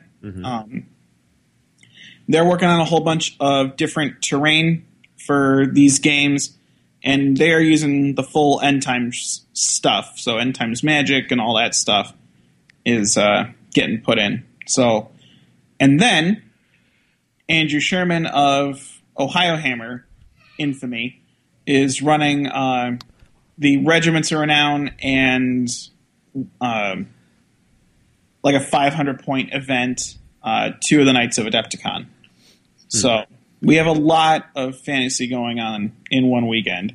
That is a lot. That's a ton of events over the course of 4 days. And it sounds like Thursday is now, a must attend. There's a lot going on. New Friday. It is. It really is. There's a lot of stuff going on, not just in our room, but across the whole convention area. And we have a lot of area this year. I'm so pissed. I tried to get out on Thursday, but with the strike and with us making up days, I can't get 2 days out like that. Yeah. No, it's tough. It is a big stretch to ask people to commit to 5 to 6 days, given travel and everything like that to commit to Adepticon. It is a very daunting thing that we're doing. But there is so much. I mean, because even outside of that, there's the Stupor Bowl, there's the Blood Bowl, the 2 days, the Blood Bowl, Kings of War's got stuff. People who played Saga. I know a lot of our friends play. There's Sagas out there. You've got it's War Machine is still starting like Thursday and running 24 hours a day, like till the end, like through the 4 days, right? Yeah, they have. Most people are psychotic. I mean, God bless you, but there's some insanity running in there. Oh yeah, absolutely. They have a spot outside of a given room on the second floor of the convention center that they're going to be running all night. So they're going to be all over the place. We've obviously got Saga with the Grand Nationals coming in. Then we've got a bunch of other games. Board gaming is going to be a big thing this year. Now that's running the whole time, right? There used to be like Sunday night for the people who stayed, Sunday night board gaming, but there's going to be like the board game area is just going to be open, right? Yeah, they're doing a board game area. They're doing board game demos all throughout the convention and trying new different games. We've always had that, but this year it's going to be a little more so. So, and then as far as like other miniature games, Relic Nights, if people have not tried that out, it's kind of like a sci-fi anime over the top from Soda Pop Miniatures. They've got a lot of events just getting their name out and promoting their product because they had their big Kickstarter that finished up last year. Wild West Exodus. Yeah. There's a ton of stuff going on at Adepticon this year. And if you're looking for a good board game and you've not tried it yet, Smash Up, in all seriousness, that is the game. So, Smash Up, huh? Yeah.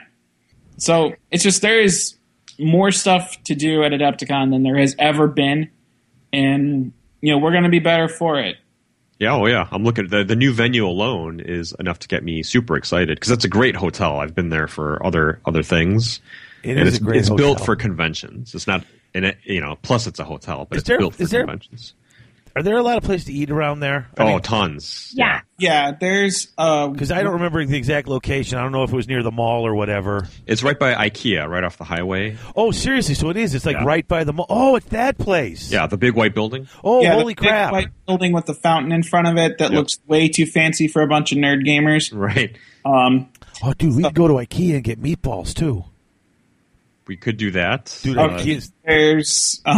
There's a restaurant in the hotel, which is actually pretty good, too. Sam and Harry's, I think, a steakhouse. Yeah, but that's, that's an easy $100 bill. Right.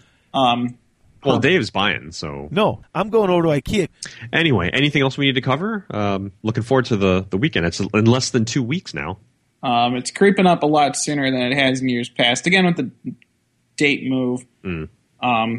So it's going to be... it's going to be a good year, I think. Just I think we've had a lot more logistical headaches, like rules-wise, coming into it than we've had in years past, especially with the end time stuff. Mm-hmm. So we had to make a lot of rules calls that we've not had to think of before. Again, because GW didn't come out with a really meaningful FAQ.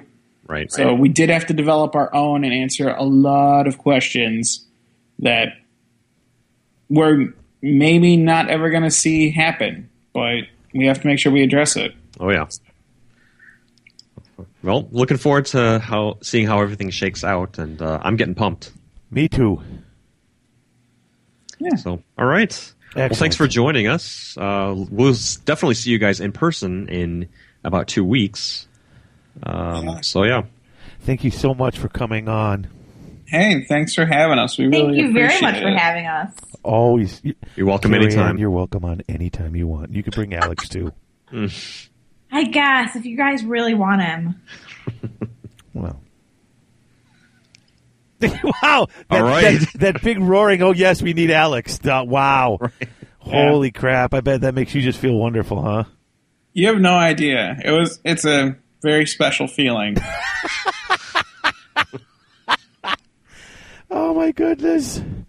No, seriously, guys, thanks for coming on. Thanks for giving us the lowdown. And everybody else, I mean, yeah, by the time this is airing, we will see you shortly at Adepticon. Mm-hmm. Oh, yeah. All right. So, folks, we will be back in a few minutes with more tournament coverage.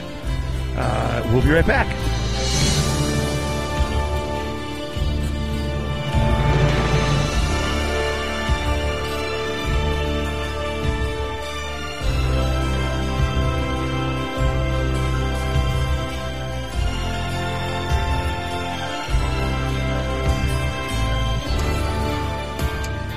Hey folks, it's Dave.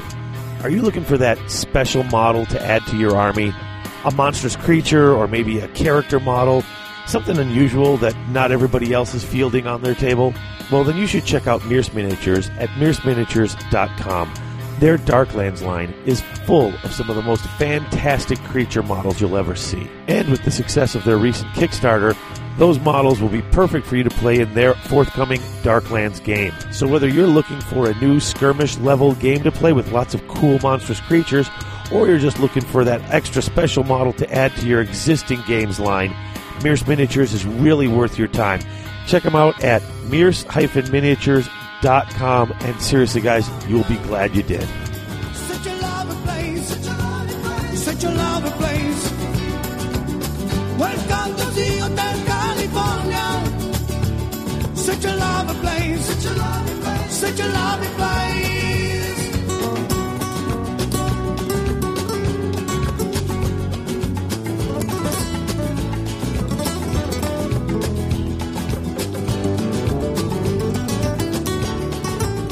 We are back, we are back, we are back. Dwellers Below, we're back. All right, and hey, we're not just back. We're back with a vengeance, like Jaws 3 or whatever the hell it was called. And guess who's with us, Chris? You?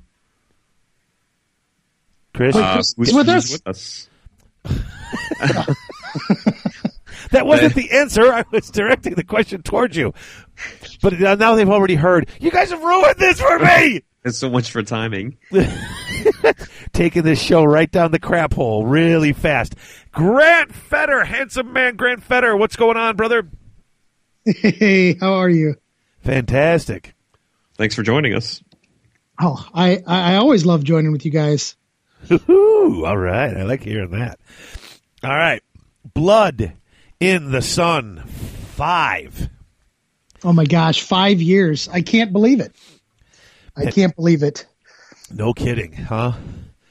Yeah, it's gone by fast. I still remember the phone call I got. Like, it was like what? It was literally like a couple of days after you got back from Wapaka, because I was at Panda Express with my kids because it was my daughter's birthday and she wanted Panda for some ungodly reason.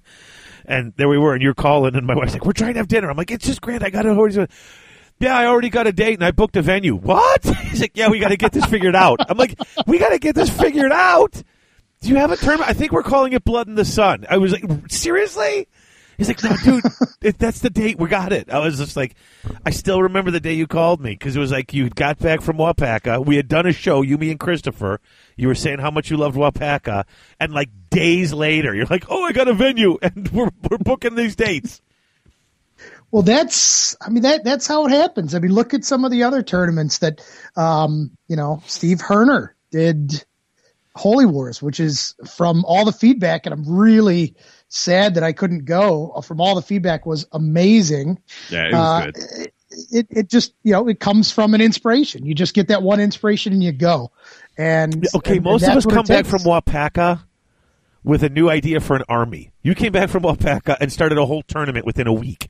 So I'm just saying, some of us put our feet in the water, and some of us dive in head first. Well, I had some experience in the past running events, so. Oh, I'm not saying you didn't, but I was just like, damn. Like literally, you were at my house recording the show 6 days earlier, saying I would love to run an event like that, and then that. Within a week, yeah, I got a date, so I'm booking this place. This place is fantastic. I was like, holy crap.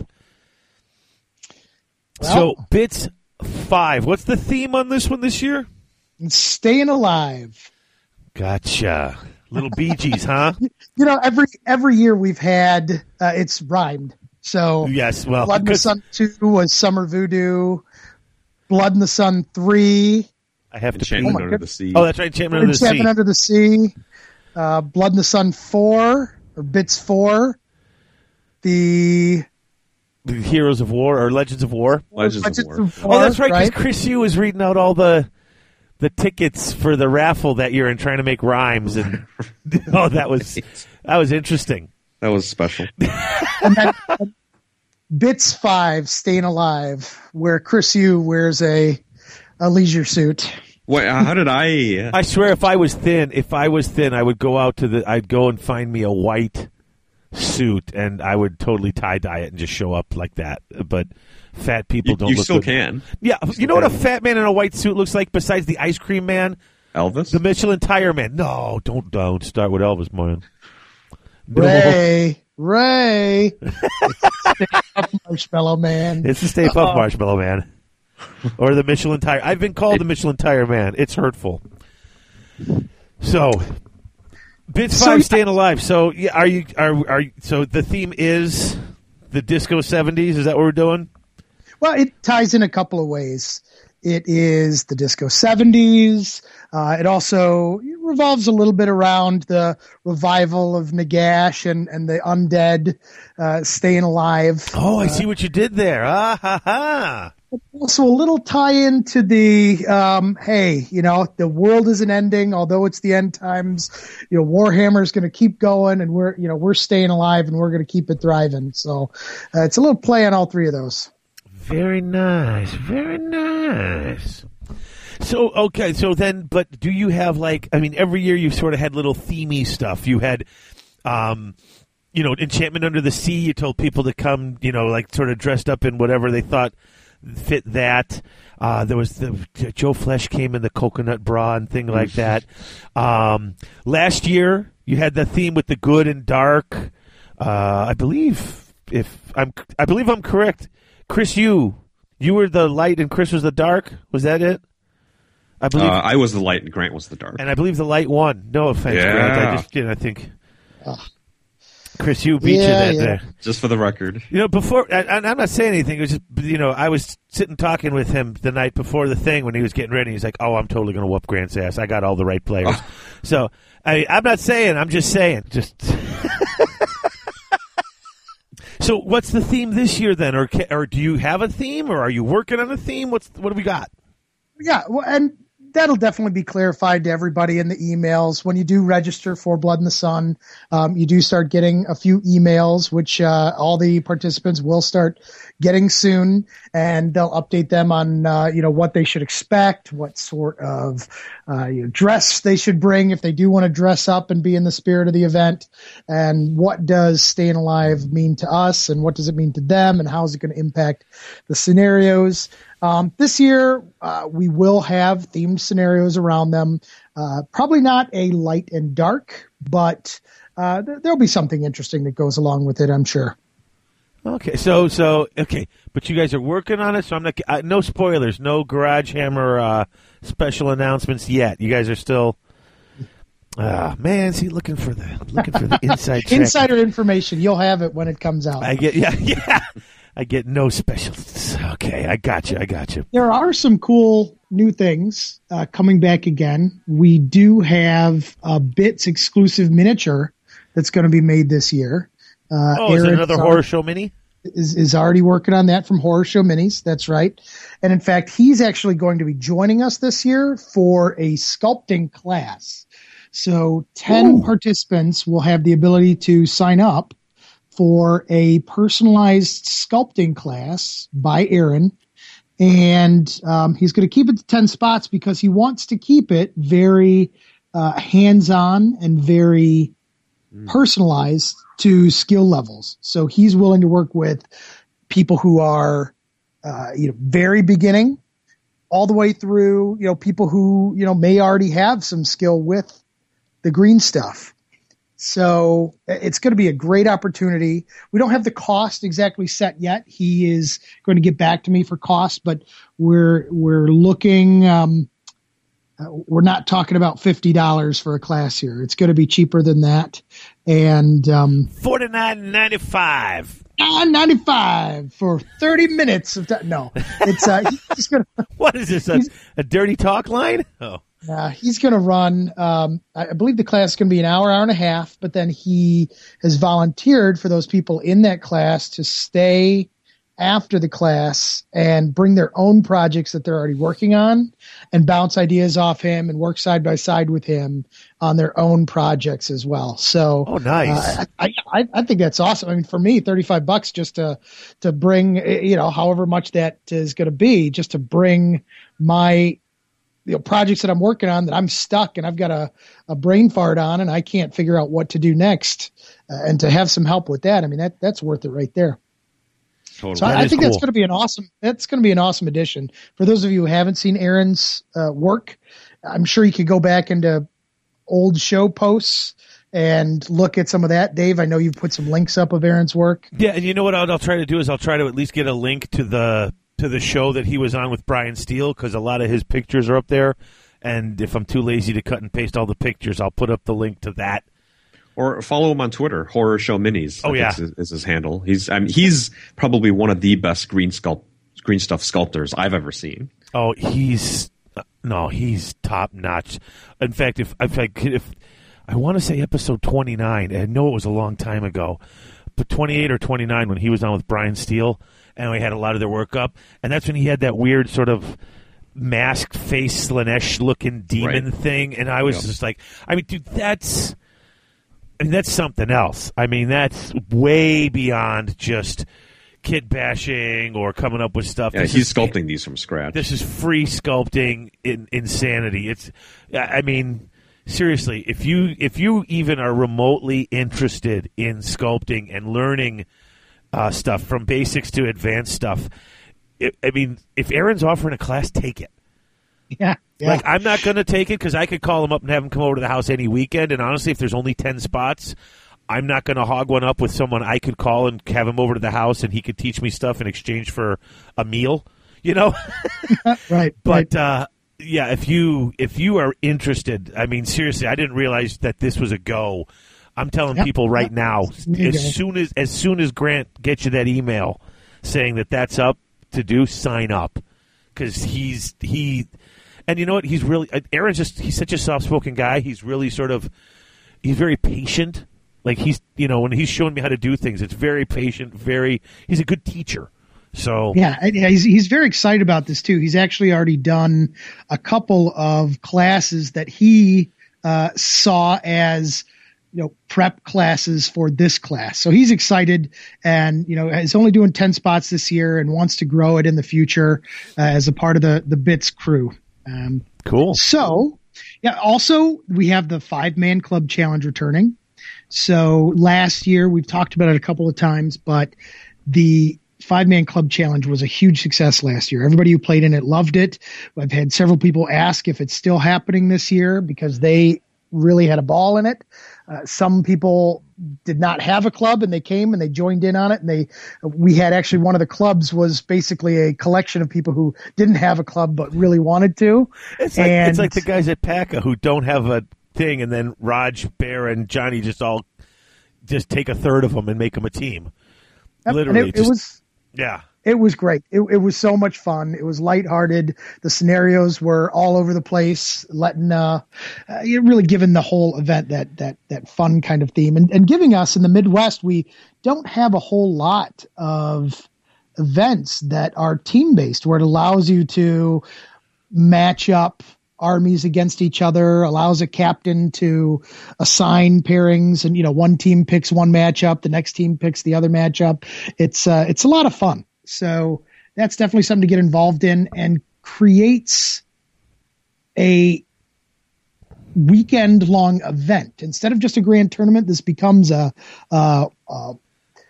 holiday celebration of Warhammer and miniature wargaming. It really does. So the 5-man club challenge, it's on again.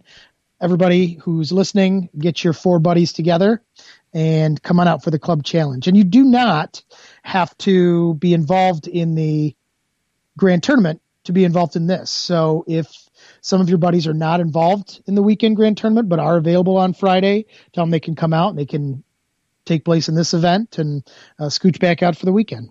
So nice. Yeah. If you don't have a team of 5, you can come solo or with a couple of people and be a merc, and we'll find a team for you.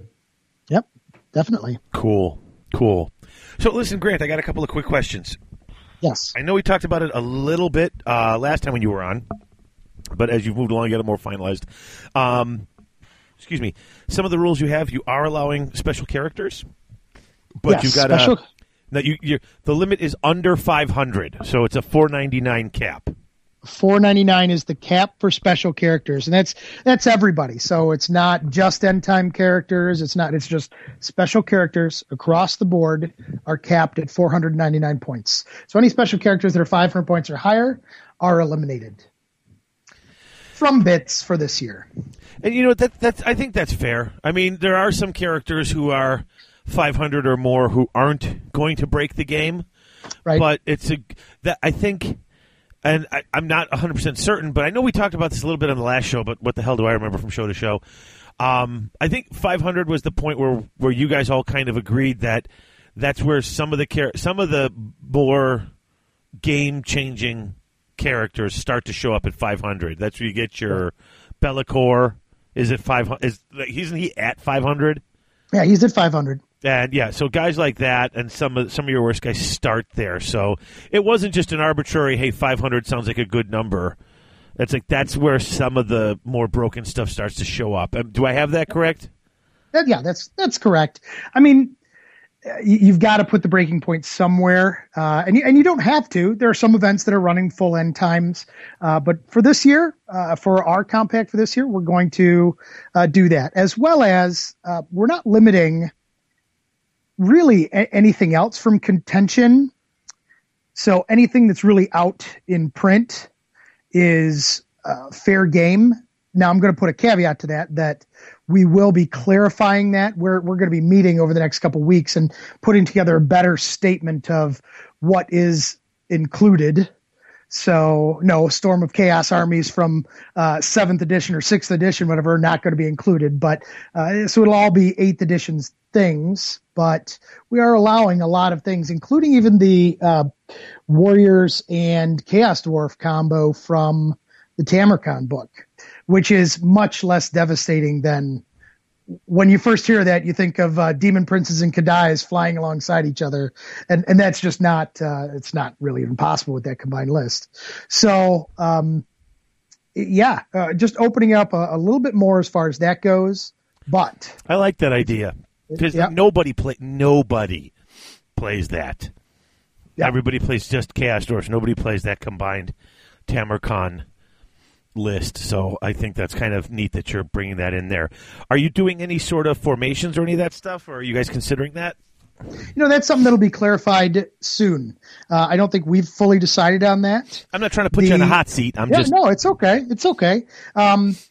Just as the game evolves and as things come out and are released, we're going to see what this new book brings and what those formations are. But as of right now, the general consensus is no, that formations will not be allowed, but pretty much anything else will be.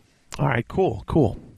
Have you gotten any feedback or any? Because, like I said, with the 500-point cap, I know there's got to be some people who. I mean, did you get any positive or negative feedback with your 500-point cap? Oh yeah, in general, it's positive.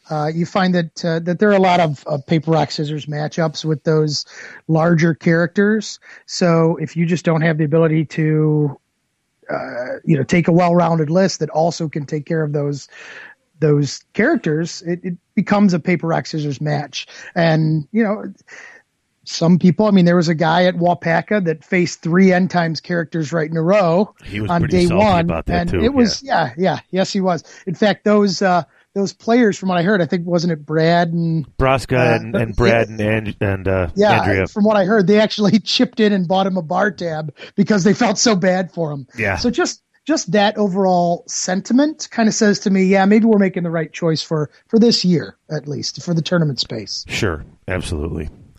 So, Chris, do you want to add anything about that? I don't, Chris has been totally silent, and, he's one of the organizers of the event, too. So, I don't know, Chris, do you have anything to add about the 500-point characters? He was telling me he's pissed because you're not letting him bring Malekith, because that's like his new best friend, but... Quiet you. No, nothing really to add. Just some people have specific agendas that were wiped away when we made that the 500 point as the cutoff. Things like Orion and some other characters. He's like 600 points, isn't he? Orion. I honestly don't know. I just know that he didn't make the cut. So. I can see that because he's really not that bent, but he's over 5. I could see people being like, "Why can't I bring him?" Right. But just about anybody who was intending to bring Nagash or one of the large characters basically said, oh well, for this tournament I'll just bring something different. So it's really about that change and about having different compacts and different types of events that you want to go to. You go to Holy Wars, you can bring everything that you want, and you're going to be facing everything there. Whereas at our event, those aren't things that you're going to. And I don't think no Nagash or no Carl Franz. I don't think that's a deal breaker for anybody at this point. Like, nobody said, I can't bring Carl Franz, I'm not going to that tournament. You're not hearing that. People are hearing that going, okay, that's reasonable. I mean, everybody knows that's those are some hard as nails things that nobody really wants to face. I mean, I don't know anybody who say, hey, give me 3 games in a row. Like, nobody's looking for that. So everybody understands, I think. The larger point of contention is the -5 comp score if you do take one of the combined armies.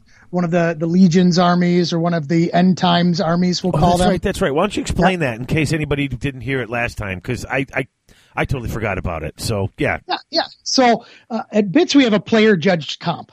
So really, it's scored based on how your opponents rate your army, as well as some basic questions like, would you play this army again? Did you feel like this army was built with fun in mind or as a beat stick? I mean, there's some specific questions, not just purely subjective, but this is going to give you a -5. I believe it's out of 30 or 40 total points that you can get for comp.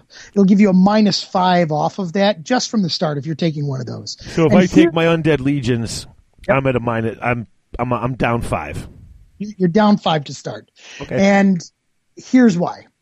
We did have some feedback because people said, well, what if I bring a soft one of those armies? And I said, that is valiant. And that's a great idea, but if you are bringing a soft list one of those, there's two things. A, you're probably not that worried about your total end score. And maybe they are, maybe they aren't, but you're probably not that concerned about what your end result score is at the end of the day. You're probably there just to have fun and have some cool things happen with your army if you're truly bringing really fluff choices. But the larger point is that those armies add so much on top of their, we'll call them true army book counterparts, that they will bring you back those 5 points in a game. I mean, I played a game against TK Lenny the other day on Universal Battle, and the the Reign of Chaos table alone, you just get that by changing your list from a Warriors list to a Legion of Chaos list. That table alone took out probably 500 points of his army. Oof. Yeah, that's the thing. And I really hate the new table. I mean, can I just say that? You know what? Because you haven't used it yet. You haven't used it. Then you'll love it. No, but that's not the point. The point is the old table, it was chaotic. It could go either way. And I get what's going on. Normally the Chaos Gods, they have their rivalries and they might mess with each other.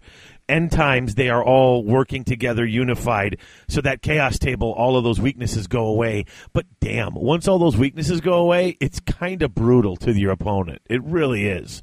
So I can see what you're saying. Heck, my VC or my Undead Legions list for PACA was my VC list with a casket. Like that's all I added was a casket. So that casket's gonna, if I kept it similar to that casket would cost me 5 points. And did your system. Your general die in any games? Yes. So isn't there a difference between Legion and... Oh, yeah, right there. Yeah, I don't crumble. I mean, the fact that I don't crumble. And, dude, an extra couple of power die. I mean, how many times we had games. It's like, and Chris, you know it because you've played more against me than anybody else. If I have 6 decent magic phases, I could probably, at the very least, draw, if not win my games. If my magic phases crap out, I'm in trouble. Those extra 2 dice a turn are, seriously? Yeah, if I had a choice between the 5-point comp hit or giving up the casket, I think I'm taking the 5-point comp hit. Just because that casket has saved my bacon in the few games I've played. And if it doesn't save my bacon, that was the thing when I played Carl Friends at Wapaka. The first 2 turns, he was flying around trying to get at the casket and take the casket out to stop it from attacking him and giving me extra dice. Which means if you're attacking the casket, you're not wiping out my other characters and stuff. So, yeah, totally worth the 5 points to me, even though my army's only a single model difference. And you're right, I don't crumble. I get other little bonuses like that. So, at the end of the day, really, it's the result that we're after. And what is the result of this going to be is that it's going to make people think when constructing their armies, well, maybe I should take this choice instead of this because it's seen as a little bit fluffier and my opponents are not going to ding me on my comp score as much. And that's really what it is. Bits is by no means a fluffy tournament. I mean, you're going to see a whole range of armies from the fluffiest of the fluff to the meanest of the mean. And that's just always the way it has been. Yeah, because you are going to have some people who are going to say, screw it, if I'm taking a 5-point comp ding, I'll just take all the comp dings, and I'm just going to take filth. Right. But Meal's not showing up fluffy because of 5 points. Meal's going to go, well, I need to bring the hardest thing I can find because I need to make up them points. That's what he's going to say. That was a terrible Meal impression. Oh, really? I thought I was dead on. Yeah, see, there you go. Meal, I'm sorry. I'm sorry for you, for Dave's impression. Hey, I love Meal. I can't do that accent. That's not a country whose accent I've got down pat. Let's face it, I don't even have my own accent down pat, so. Yeah. So we've got 75 people already signed up out of 100. It's great. The people from all over, again, some new names that I've never, I feel like as a part of this community that I know just about everybody, and there's names showing up that I have no clue who they are. and it really excites me. Shows that the word gets out about this tournament, that people are still growing the hobby and are inviting other people to these events. But you've got a couple dozen spots left, though, right? Yes. So we can fit 100 people. So yeah, we've got 25 spots that we can still fill. All right, folks. So sign up. I'm going to be there. The Skull Bros are going to be there. Handsome Man Grant Feder, Chris Yu. You got. I mean, a lot of the Illinois guys are going to be. Dude, it's going to be a fun time. Seriously, there's Horror Show Minis. He'll be there as well. Yeah, So, I want to see this thing full up because it gets kind of crazy when it gets full up. You know, I have a vested interest in seeing more people be there. You know, I think in the past we've had it fill up and then just have people drop over time, and because of that, we imposed this year really it's just a tournament tease fee, and a lot of the tournaments have started doing that where, hey, if you sign up and you drop, even if it's the next day, you're giving up like $15, and it's because you're taking a spot that somebody else who could have made future plans to go might not have signed up for if the event was full. So I think it's done exactly what it has. We've had 0 drops since the signups, which is amazing. So signups are a little slower, but there's no drops. People are making sure they're going to be there. Yeah. That works. So it's exactly what we wanted it to do, and I look forward to seeing it fill up over the next couple of weeks. I imagine after Adepticon, it is going to start growing. Oh, sure. Everyone's on their hobby buzz. They're looking for the next big thing. Wait, what are the dates? Tell people the dates. June 26th, 27th, and 28th.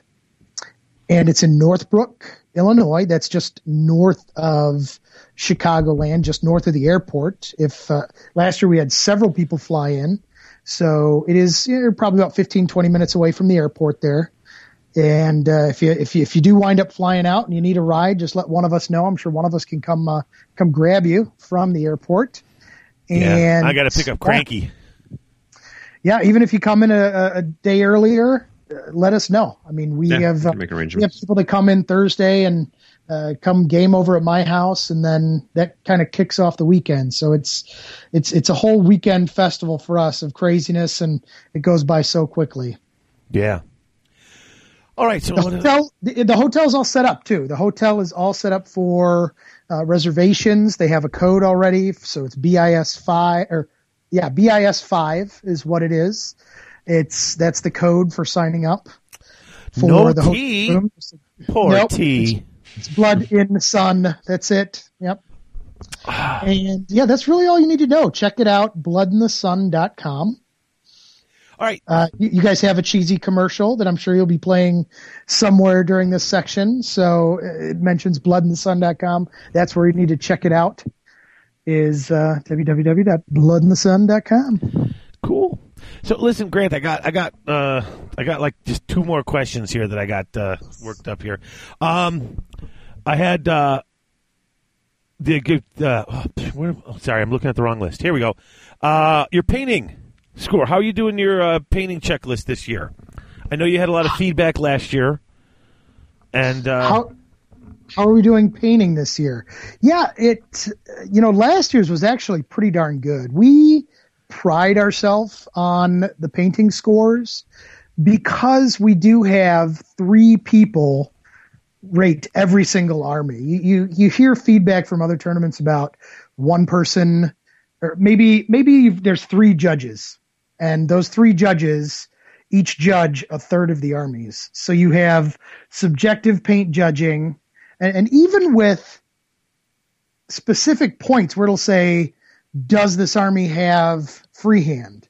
One paint judge may not see freehand as the same as the other paint judge does. So you sometimes see discrepancy from judge to judge to judge. So we have 3 paint judges judge every single army, just to keep that discrepancy from happening. And then this year we do have some plans. We haven't 100% divvied out how we're doing it, but we do have plans to get those scores back to you as well. Because that's one thing that we do want to do. I've had some of the paint judges who've done it in the past that they would offer the opportunity to have people ask them afterwards, after it's been judged, hey, how could I improve the score? What do you think I could do? And that's something that you don't see at a lot of tournaments, but I do have a couple people who've offered to do that. So that's something you may see as well, is some actual feedback after the judging, which is I think, a positive thing. So now, do you have now? Is it just a straight up? You either get these points, or you don't, or do you have? I know, like the Adepticon list, there's actually more points available on the sheet than your total possible. So that if you're weak in one area, you can make up in another area. Are you doing something like that, or are you more along a line of checklist and you get up to these many points and it's pretty much straight off the checklist? Yeah, it's a checklist. We do a checklist style. You find that there's not quite as big of a spread between, say, a really well-painted army and, a really well-painted gets most of the things on the checklist and the top army, but there still is a little bit of spread. Okay. So we keep some of the elite armies, those armies that you see in the top 10 tables are probably going to get scored just a little bit higher, but there's not a huge spread. You're talking about maybe 5 points difference between those armies. So you see some tournaments where the highest scored armies are, they're, 15, 20, and I mean the numbers are arbitrary without knowing the whole army, the whole tournament paint scale, but they're a large separation from where, an average or an above average army would be.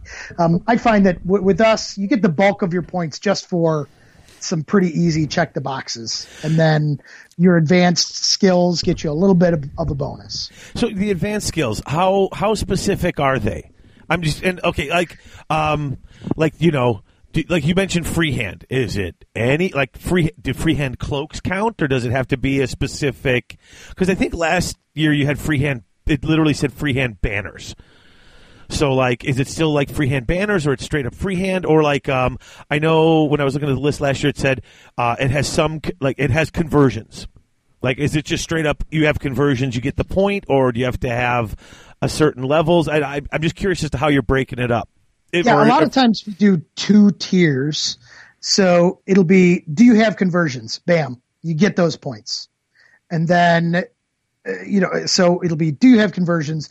Do you have a display board? Do you have freehand? Do you have this? So yes, check the box. So if you're a check the box type of painter, you can get a majority of the points. And then there's a few more subjective ones that are higher. That is, is this freehand done to, an excellent percentage? Is the that's really what it is. So, are the conversions yes, are the conversions done really well? Okay. Yes. So there's both a quality, there's a quantity and a quality element in there. It's not okay. Good, very good. That makes me happy. Not that I do any conversions, but whatever. I'm just trying to throw one out there. So, well, I mean, we do post that on the site ahead of time as well. So you do have, it's usually within a month after Adepticon, we'll get posted our packet. So it'll have at least some test scenarios in it, as well as our painting rubric. So anybody who does want to paint to, maximize their score and get their points, they can see what we're going to judge them on. So it's on the site. The actual sheet that's being used is on there, and you can actually ask questions if you want. Hey, what do you mean by that? What would you consider to be, a high level of conversion? Or if you have questions ahead of time, which is fun. I'm interested that more people don't do that. Actually, is hey, snap a pic of this miniature I've painted. Hey, what do you think this qualifies for high painted highlights? And I don't mind giving my feedback on that. Cool. So, well, that's why I was asking, because I know some of my armies. In fact, I know with certain of the dwarf banners and stuff, they either come with the pre-marked or they're that they're dwarven work, so they're all sorts of gold and chunky things that doesn't more totem and less banner. More totem and less, exactly. So there's not as much room for freehand, but I could freehand the hell out of that cloak if I need it, out of there, because they're all wearing them because it's in this year, so I could be doing that. So I'm just that's why I was asking if there's the more general things. You know what I'm saying? Because some people like me, if it was just doing conversions, I could just do conversions. They ain't going to be very good. So do you have? That's why I was asking where those different levels were. So you've got them all set up that way. I like that. That I've got the levels. It's got layers. I love layers. So, And it's pretty clear. I think we finally did a really good job last year, I feel, of clarifying what a lot of those were. They were a little bit more vague in years past, and then you just grow and learn as you do it. Cool. So Yeah, I no, think we've exactly. got it pretty clarified. all right. And so, last question, and not that I'm getting any kickbacks from him, but Bill's my friend. You guys going to be? Are you going to be using War Score? And if not, are you going to be submitting to War Score? Yeah, we're not using War Score this year. Pretty easy question. We're not using it this year, but we actually have some other things in the works, and but we will be submitting to War Score. We're using Better Score. Better Score 2015. Yeah. But you are submitting at least. Okay, cool. So yeah, we're going to submit it. There are people that are, because I know Bill's doing some rankings as well. So there are people who are utilizing that to see how awesome they are. So we'll put those scores up there. Very cool. I mean, I'm not even worried. I mean, I know a lot of things people say, with War Score you can get all the instant updates and all that stuff. But hell, last year, I mean, I was, I'm eating lunch and my phone's blowing up, giving me the next, not only the matchups for the next round, but all that other stuff too. So you guys have always been really on the ball, making sure that the information is accurate, fast, and up to date. I mean, it helps to have Leckman there, the human computer, the freaking Mentat over there. He's But Salon. yeah, he knows the great math. So I just hope he doesn't get up and fly away one day. I mean, that would be terrible. In a spaceship. screw you guys, I'm in my bubble. He'll wave to Rotor as he goes away. So hey, you know what? Something I do want to mention is that we do have all of our sponsors back. So I got confirmation from every single one of them now, and that's always great to hear that we do have the support of our sponsors, because then those profits, if we do make any profits, they all go straight to the charity of the choice, which we have not announced our charity of choice this year, but over the last several years, we've donated. God, it's got to be over $5,000 to different charities, and then Verizon Wireless actually matches those donations to those charities as well. So that's pretty sweet that you. Yeah. Yep. Some of our sponsors though, they mirror some of your sponsors. So Chaos Orc, one of my favorite places ever. Oh my gosh, if you've never been to, so this is for your listeners, I know you've been there, but if you've never been to the Chaos Orc store or worked with Andrew or placed an order with Andrew before, I mean, he's so great to work with. I mean, the man got me my Glotkin book when no one could get a Glotkin book. So, I mean, he's such a great person to work with. And Secret Weapon Minis is coming. We've got Mantic is going to actually be there, which is awesome. Are they? They're actually. So last year they brought one of the Pathfinders with, and they were running some demo games. And this year they want to do something a little bit bigger, and they'd like to do. We're thinking about doing maybe a nighttime Kings of War kind of like mega battle, so everybody can kind of come in and actually try playing if they want to play. Oh, I could bring a list. I could play with people too. I love led that by game. a Pathfinder. So it's for the nighttime, like. Everybody's playing games anyway, so you've got somebody there who can kind of run and knows the game and can teach everybody a neat game. I think that might be neat. Get some people in on a maybe a they'll have some zombies for me to pick up. Wait, no, I have enough now. Yeah, so Mantic's going to be there. Great stuff. And as always, yourselves and Unique Gifts and Games are with us as well. Very cool. Excellent. Okay, great. So anything else that we should know about Blood in the Sun or Blood in Sun 5 if we're going to... If we're going by the hotel name for it. No, Blood in the Sun 5, Staying Alive. It's going to be awesome. It's going to be epic. There are some changes and updates and even some new tech coming into Blood in the Sun, so I think you guys should show up and take a look at what it's all about. Is Disco Ogre going to be the mascot? You're going to get him on the website? I don't know why I've never even thought about that, but yeah, I guess. Seriously? Like you said that's the first thing I thought of was the Disco Ogre from Wapaka. I didn't even think about that. You got to get him, get the picture of that guy up there. Yeah. Yep. He's got to be the face of Blood. Get him on a shirt. I'd buy that. Well, wait till you see what Aaron's putting together for the miniature, and it's going to be pretty awesome, and yet still usable by a lot of people. So it's going to be a great miniature. So that's going to be worth it alone, just to sign up. Fantastic. All right, Can't wait to see that. There you go. So if you want to sign up, go to www.bloodandthesun.com. It's June. It's 26th, 27th, 28th. The actual tournament is on the 27th and 28th, and then the 5-man club challenge is going to be on the 26th, and that's the Friday. So. And Mantic will also be there on the Friday?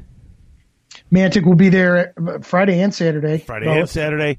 And tickets are only $60. We were going to increase them at one point, but just with the attendance and with end times and 9th edition kind of rattling everybody's cages, we decided to keep it at that $60 mark just to make sure that no annual price increase from Blood in the Sun. There we go. No price increase. There you go. So $70.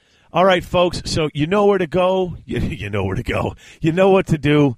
Get on there. There's 24 spots left. You, too, could have a chance to play against me at Blood in the Sun. It's a Masters qualifier, too. There you go. We actually decided to we don't talk about that out here no more. I know. We decided to support the Masters this year. No, we should. We're going to support the Midwest team, so we're actually providing there is a cost to send the team to the event. So Blood in the Sun, as well as 4 of the other tournaments in the area, are actually donating to send the Midwest team. So just taking a little chunk out of some of our profits and going. Oh, that's right. You that. guys, that's right. You did that. That was very nice of you. They're still paying their way to get there. It's just covering a little bit of like an entry fee for them. But so they're still paying all their way to get there. Every region has an amount they got to kick in so that the thing can run, and so that our local tournaments, you and the other guys, have covered that sort of entry fee for the region. Yep. Goodness. All right. Well, fantastic. So, Grant, thank you so much for coming on again. You're welcome on. You know you're welcome on anytime. You want to come on and talk when Archaon comes on because it's your Chaos Warriors army. Warriors. Yeah, we'll get a couple games in. All right, folks. That was Grant Fetter. I'm Dave. That's Chris. We'll be back.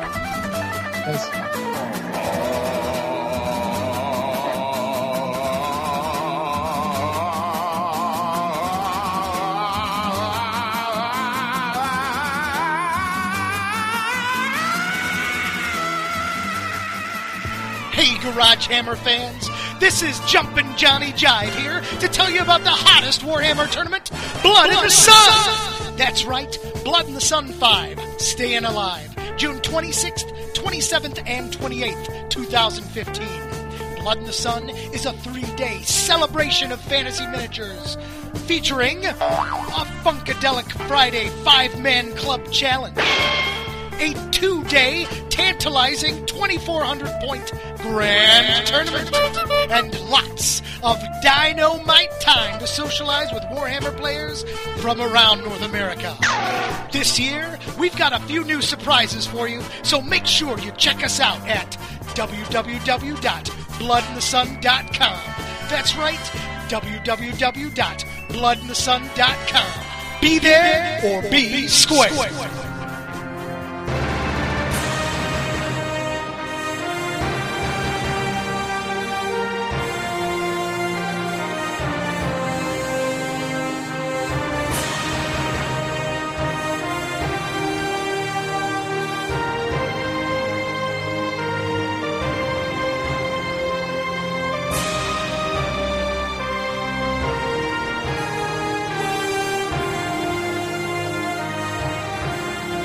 And we're back talking a little Holy Wars. And joining us is Steve Herner, the man. Hey, guys. Thanks for having me on. Habsenberg, how's it going? It's going great, Dave. Really excited. Real disappointed that you didn't make it down for Holy Wars. But other than that, it's been perfect. Calling you out. Well, okay, it was on my birthday. I was with my family. Although next year, PACA is on my daughter's birthday, so since I can't go to that, I'm thinking next year. I'm hoping I'm gonna make the Holy Wars. Yeah. I'll have Belle make you a cake, dude. Oh, sing sweet. happy birthday to you. There you go. Sweet. Yeah, homemade cake or homemade apple pie, whatever you like. Oh. So, yeah. She's a damn fine baker, man. She can't cook worth but she can bake.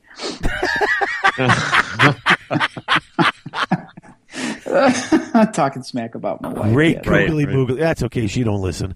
So, Yeah, true. Well, first off, congratulations on the first inaugural Holy Wars. It was a great event.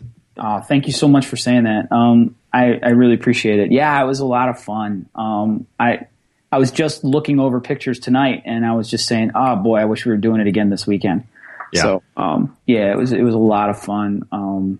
It went so much better than I could have ever predicted. It was great. Well, now that it's we'll pick your brain a little bit post Holy Wars. So now that it has come and gone, as a TO, what was the hardest part about organizing a tournament like that? Well, wow. From my perspective, the hardest part was obviously building all the tables and terrain. That was pretty overwhelming because my goal is when I was first on promoting Holy Wars, I talked about how we were going to have all these great themed tables and themed terrain. And at that point, when I first spoke to you guys, I maybe had like one piece of terrain built, you know? So yeah, no kidding. You're sitting here, we're going to have terrain. I'm looking at this, man, he's really skimping on this terrain. It's really just coming out quick and, oh, dear Lord, look at this. Yeah, so that was, for me personally, that was pretty tough. When you've got Bear at Wapaka tweeting, he's like, I was going to post some pictures, but screw it. Herner ruined it for everybody. Right. Then you're like, oh, damn. Yeah, You've arrived. That was a pretty huge compliment, actually. When I saw that, I was like, wow. I must be doing something right, you know? That was an impressive thing. That was really, and I was really gutted that I couldn't make it to PACA, but the reality is if I didn't bail on PACA, there's no way I would have finished the terrain in time for Holy Wars, up to the standard that I wanted to present to the players. Every picture of every table I saw over that weekend, I was just like, wow. Yeah, and the tables were just top notch. What those tables did, Steve, is really capture, I think, the feel of the old world and put it in game terms. Awesome. That was the goal, dude. I'm glad to hear you say that. That's a real payoff for me. So it really spoke to the hobby aspect, the fun of it. I did want to ask you, so there's two things that I struggle with when it comes to Holy Wars. Not struggle with, but two things that I wonder about. Yeah. You know, it is billed as a hobby tournament, and rightly so. Even prioritizing and saving those hobby awards for last. So it's clearly sort of the mandate of Holy Wars. With that, though, I did find it interesting that you decided to go with a 6-game format, especially for a field of only 30 players. Can you talk to us a little bit about that? Yeah. The thing was, we thought to ourselves, there's just so many great tournaments in the U.S. and in the Midwest specifically. And when we sat down and we talked about it, we said, all right, how can we separate ourselves? And we thought, all right, well, the first thing we could do is the very first thing that we thought about was 6 games of Warhammer, right? That was the first thing. And then we said, okay, well, what else can we do? Let's run Swedish Comp. Okay, that sounds cool. And then it was like, all right, well, how many tables? How many players? Let's shoot for 60. And then what happened was I went around looking for venues, right? And I couldn't find a venue that was going to be within a reasonable price range, knowing how much money I was going to spend on building terrain. So what happened was, as we started getting closer to the reality of the Holy Wars, we never went back and reevaluated like 6 games, player comp. We kind of committed to those decisions early on, and then the only thing we wound up doing was dropping the Swedish part of it. We dropped Swedish Comp from it, which I'm very happy we did. I am too. After playing at Masters, I was very happy about that. But we still had comp in our pack. We had player judged comp. But I'll address that a little later. So really, it came down to differentiating us, right? And then I put out a small sample survey to a few people who I knew were really interested in coming down and who had signed up early, like There were some people that I said, hey, we're planning this event. If I do this, would you be committed to coming? And they said yes. And I said, all right, great. So at least I knew I had a handful of players who were going to show up. Right. And then I just said, hey, how do you guys feel about 6 games? And the overwhelming response was positive. And then we just released a survey today to our players, and we got 17 respondents to our survey, which is I actually was one of those. Yeah, which was cool, which was huge. 17. That's pretty good. Nobody sent me a survey. Well, you didn't go to the event. Oh, so I actually have to have some knowledge of the event in order to comment? I see how this is going. Yeah, sorry, Dave. Next year, buddy. Next year you can fill out 2 surveys. How about that? Excellent. I like that. The overwhelming majority were in favor of the 6 games, which was really cool. And then when we, on Sunday, let me back up a little bit. So Sunday, we break everything down. We brought it back to my house, and we immediately met. So all but one of the TOs met in my basement. We gathered around the table, and I broke out the laptop. I said, okay, what did we learn? Immediately. And we wrote down the stuff that we learned. And one of the things we learned immediately was that we said, if we're going to have 6 games of Warhammer, there should be a little bit more emphasis on battle in terms of the points. Yes, totally. So what we did was right away we're scrapping player judge comp, and that 12 points is going to be fed into battle. Right. Oh.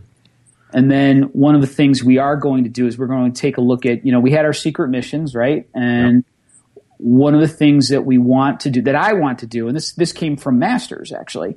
Masters had secret missions as well, and the mechanic of how theirs worked is quite different from how ours worked. But what I liked about it was that you got bonus victory points. And I thought that would be a nice way to add more strategy into our scenarios, which would really kind of encourage those gamers who love the whole aspect of battle, right? Totally. And, so what we're going to do is we're going to try to work in a way, so like let's say you had assassination. Maybe you get 450 extra VPs if you complete your secret mission. And so we're taking a look at that immediately. The other thing we're looking at is the secret missions. Some races and some armies were at a disadvantage. Now, of course, the players pack had the secret missions in there. So if you didn't read those and you just glossed over the secret missions and you built your list thinking, okay, well, I don't have to care about insane courage, whereas the general doesn't start the unit. You would give up that point, potentially give up that point. And we did have a game early on where Alariel went down, and it was because the player decided, hey, I'm just going to start her outside the unit. Now he sacrificed her in favor of getting the scenario point, which that's a big sacrifice, right? So you're picking up the 1 point for the bonus, but sacrificing the win by losing 3 points in your system. Yeah, so that was actually a big mistake on his part, and I even said that to him. I'm like, well, dude, why'd you do that? And he was cool about it. It was okay. So anyway, what we're doing is we're going to evaluate, and we are going to have more points in the battle side of things for sure. And eliminate the player comp altogether, player judge comp. Altogether. So let me ask you this: that begs the question: if you're going to put more points back into battle, which I like the sounds of, will the table mechanics, and each table was different, will those be as impactful as they were this year? Because some of those tables had rules and things that were quite game changing. Yeah, definitely. They will still have that. There definitely will be that. This is a tournament that is based in the hobby, and part of the hobby is building your board. I mean, it's always been that way. I come from the golden age of White Dwarf, where they showed you how to build terrain out of foam core, and this was before GW had any kits, and so it is going to have an impact for sure. We are definitely going to tone things down. Specific tables that we got feedback on. Like somebody wrote down on their sheet, Skaven table bent. I can't remember who that was. Yeah, it might have been. Oh, it was you, Chris. I don't know if bent was the exact word that I used. Okay, so for the guy who wasn't there and the listeners who weren't there. Yeah. What was with the Skaven table? Give me an example of how the terrain, you just said the terrain could swing a whole game. So let me set the table for you. Imagine, if you will, in the middle of the table, a big marsh. It was probably I want to say about- maybe 18 inches long by maybe 10 inches wide. Okay. Yeah, actually almost 24 inches in length. Yeah, even Close to bigger. 2 inches, yeah. And visually it looked great because it was Skaven themed, and there was this tower that was kind of tilting and starting to sink into the marsh. Okay. The rule was, the way it worked is any unit going into it would have to suffer dangerous terrain tests, and assuming the unit passed, it would then be granted poison attacks. Okay. And For the Steve, whole correct me game. if I'm wrong. Yeah, for the whole game. And it gets even better. If Yeah. the unit already This is a has mistake. poison and you go through those, then the poison stacks. Right. No, that's not the part that's broken. So wait, Chris. the I think poison thing stack. that's- So what does that mean? Like it goes on a 5 Yeah, instead of a like 6? Yeah. Yeah. Nice. Yeah, That's if you're- not the broken part. Okay. That's not the broken part. Oh, okay. No. The broken part really comes into play that characters with magic weapons, ethereal units, they all get it as well. And that's the part that's the damaging part. Wait, so if you have a magic weapon or if you're ethereal, you automatically just get poisoned? Yeah, we missed that. Oh my god! I know. Oh my god! I won't play on that table. I got you. You. I felt bad for Chris. I did. I got to admit. I didn't. Now let's be honest. Was that a manufactured arrangement to be put on that table? I'm okay if it was, No. but it felt No, like not at all. Malekith. Not at all. No, not at all. It was not. It was all random. We tried to. We used War Score. So everything was random. Some players, unfortunately, got put on the same table, and War Score. Now I could be misquoting here, but we couldn't figure out how to get War Score to not put people on the same table twice. Like Kenny Lull got on the Dwarven table twice, which he didn't care because he was playing dwarves. And I actually went over and said to him, maybe like at one point, Tupper and him, who were both playing dwarves, they were both on the dwarf table and they were fighting over Bugman's Brewery. Oh, how fitting. And this was in game 6, right? So I went over to them and they hadn't finished deploying, and the Orc and Goblin table happened to be open. So I said, "Hey guys, if you want to go over to the Orc and Goblin table, go on over, and it's open because I know you both have played here." And they both looked at me like I was crazy. Typical dwarf player, right? Right. Just wanna do it again. So they stayed there. But no, Chris, it was not. It wasn't intentional at all. I mean, no worries. Yeah, no, it just worked out that way. It was kind of funny because when Domus came up to ask me about the Hail of Doom, I believe it was, right? Yeah. He came up to me to ask me about the Hail of Doom, and he's like, "Hey, does it convey the poison attacks?" And I'm like, "Oh yeah, definitely." And then as he's walking away, I'm like, "Oh shit, about that." And I was like, "Oh my gosh, I can't believe we didn't put that rule in there that says doesn't count if you have a magic weapon, only for mundane weapons." That's okay. But by Malekith's sacrifice, it's a better tournament in the future. Yes, I will so, definitely. Because the night before, Stephen Thompson got bit by it. He couldn't kill Malekith because Sam Frank put all of his archers in there and in the tower. So he had three. He had 3 levels of shooting, poison. And Stephen said, to quote Stephen, "Eventually, I got the little." Sorry, I know it's a family. That's okay. It was bleeped. You got to quote him. But he, but what got him was the ethereal part of it. That the ethereal units could have that and pick that up and carry that over. And we did see that on some tables. There were some tables where we definitely have to make adjustments to terrain. The Zinj table was another table that caused some problems. I found out that some people weren't playing it as intended. And I overheard some of that. There was something like line of sight issues because the elements of that table are really high. Right. Yeah, and the concept during playtesting was that you could be, you could literally, because of the way the terrain piece was, you could have, it's kind of like 3-dimensional chess. Right. So imagine, Dave, you'd have a unit of let's say your ghouls, right? And then literally beneath them could be Chris's unit of spearmen. And you don't have line of sight because of the way the inverted black pit stands. There's just like overhang. And so some players were playing it the right way, some players weren't. So we obviously have to be more explicit in that. And that's one of those things where it's difficult because you don't know that until you see other players playing it. We did a lot of play testing, but what we didn't do during play testing was we didn't put down individual units and say, okay, what happens if we put spirit hosts in the blighted marshes on the Skaven table? How broken are they with poison? So we didn't do that. We should have, and we will. We will adjust. Well, that's one of those things where you have to temper the experience of the Warhammer world with the real world tournament experience. Yeah, got to find exactly. that middle ground, right? And we're not shying away from what kind of event we are. We are an event about hobby, about everything as a whole. It's holistic. It's the gaming, it's the painting, it's the presentation, it's the storytelling, it's the cinematic approach, playing on the tables, and right. If that's not your flavor of Warhammer, then maybe Holy Wars won't be for you. And that's okay. To have choice is a real luxury these days with all the tournaments. But Holy Wars, as advertised, it does that very well, and it's quickly becoming one of my favorite events for that very reason. Wow, cool, awesome, that's great. I'm glad to hear that. I do have to ask, I know you guys put out a survey, and you asked the players to vote for which table they felt was their favorite. Yeah. So which table ended up winning? I don't have those yet, Vargas. Oh. I know, right? Come on prepared. I could. This interview is over. Right. Yeah, right, exactly. I might be able to actually, while we're talking, I'll hit them up and see which table got the favorite vote. Okay, yeah, no worries. Yeah.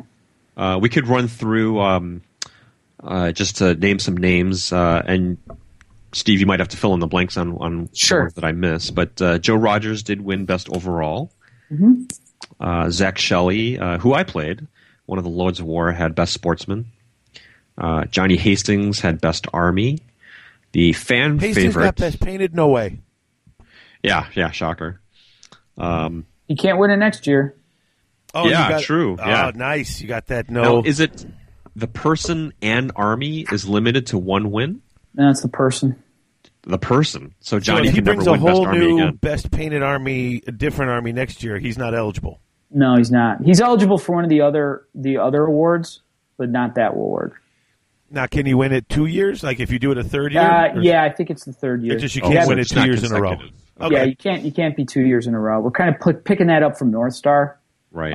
The idea of the event is to encourage and to elevate. We have 3 hobby awards specific. Well, Chris, why don't you finish up with the regular awards? I'm sorry, I just took us totally off track. That's cool, Dave. That's fine. Fan favorite, I have Andrew Simmons. That's right. Yeah, Bench, that was best. What? I was super happy for him, like unbelievably happy.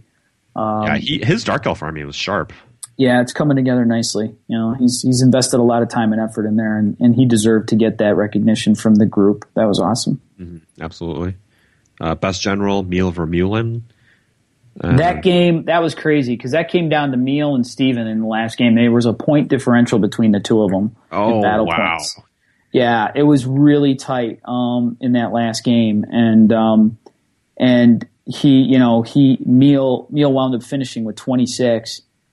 Steven 21. So it was a tightly contested. Going in there, it was like, we were watching that one pretty closely. I can see that. Yeah, Steven I'd never played before. I played him game 1, and tough player, but one of my favorite games. He's definitely. A pleasure to play. He is. He's top notch. Yeah, for sure. Totally. Yeah. Best hobbyist, or the hobbyist award, went to Domus. Yep.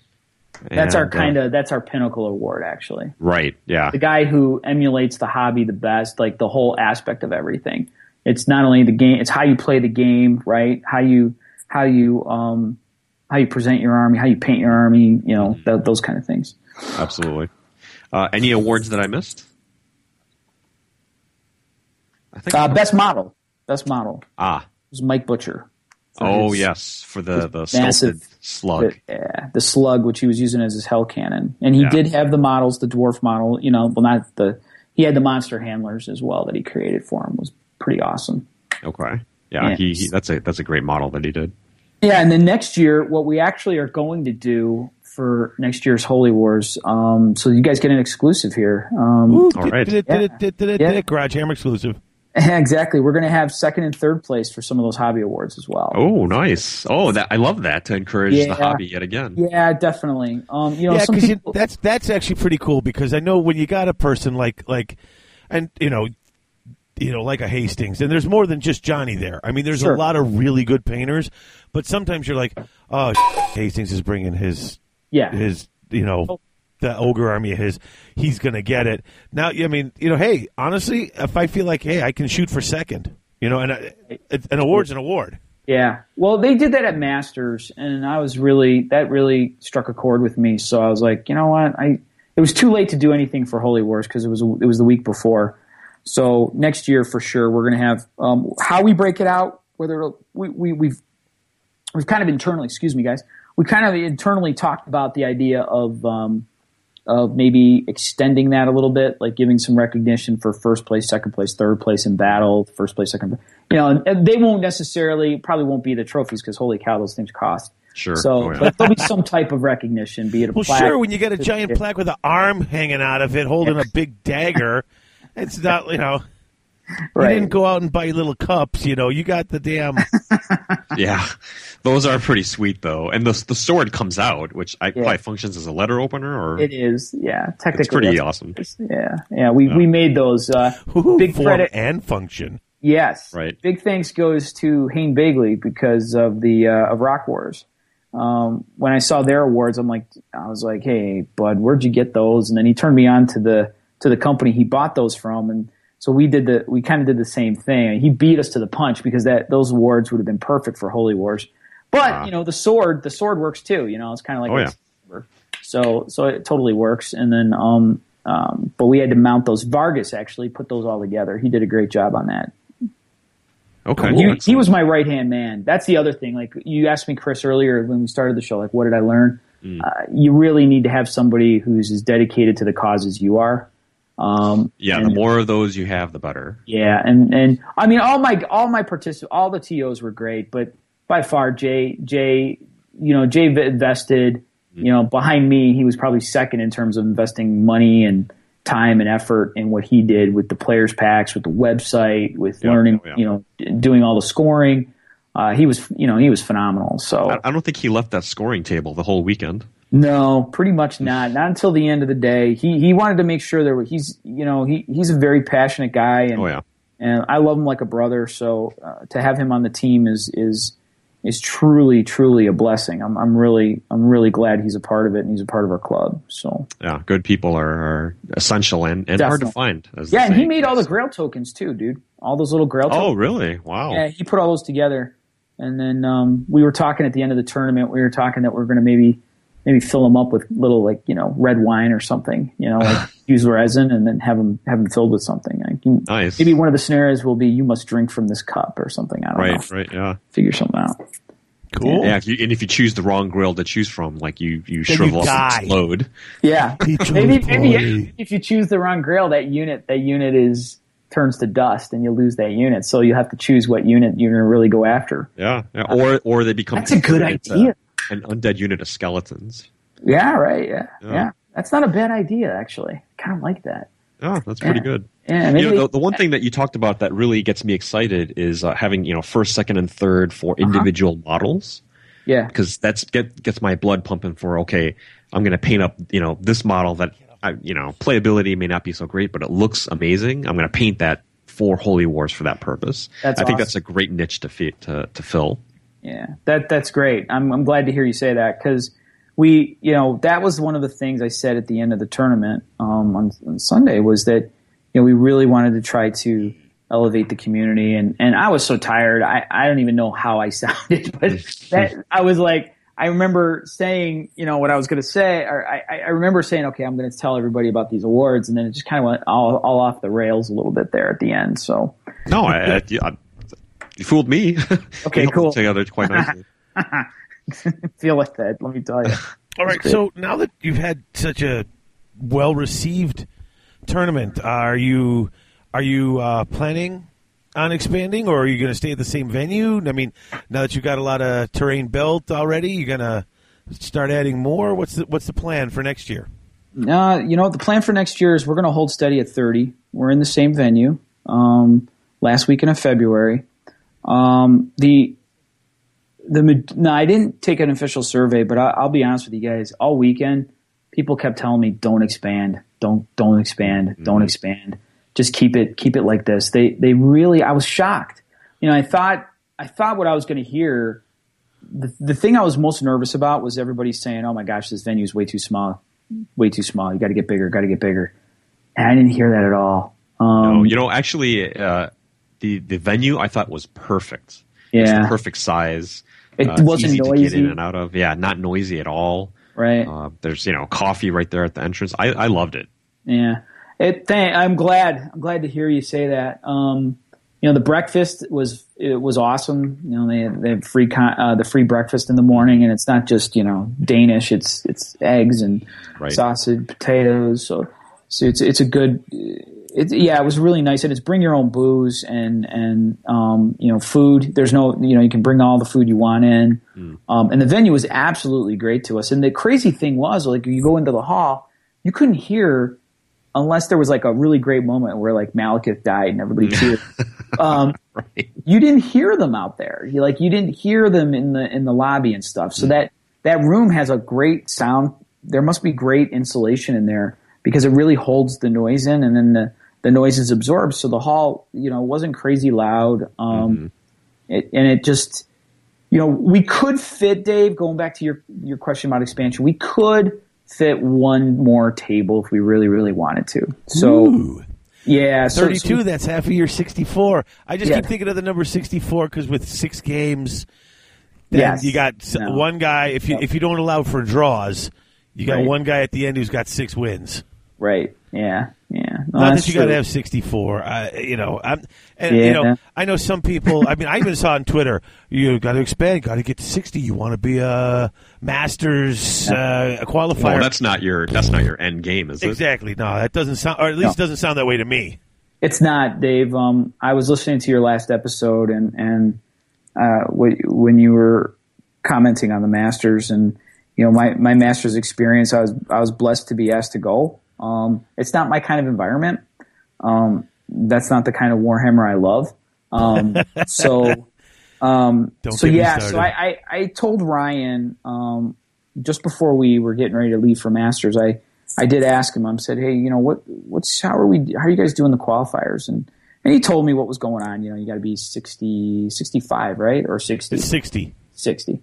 So you got to be as many as 60. And then I said, okay. I said, so is it automatic? Do you get an auto bid? And he's like, well, yeah. And I said, okay, well, what if I don't want my tournament to be a Masters qualifier?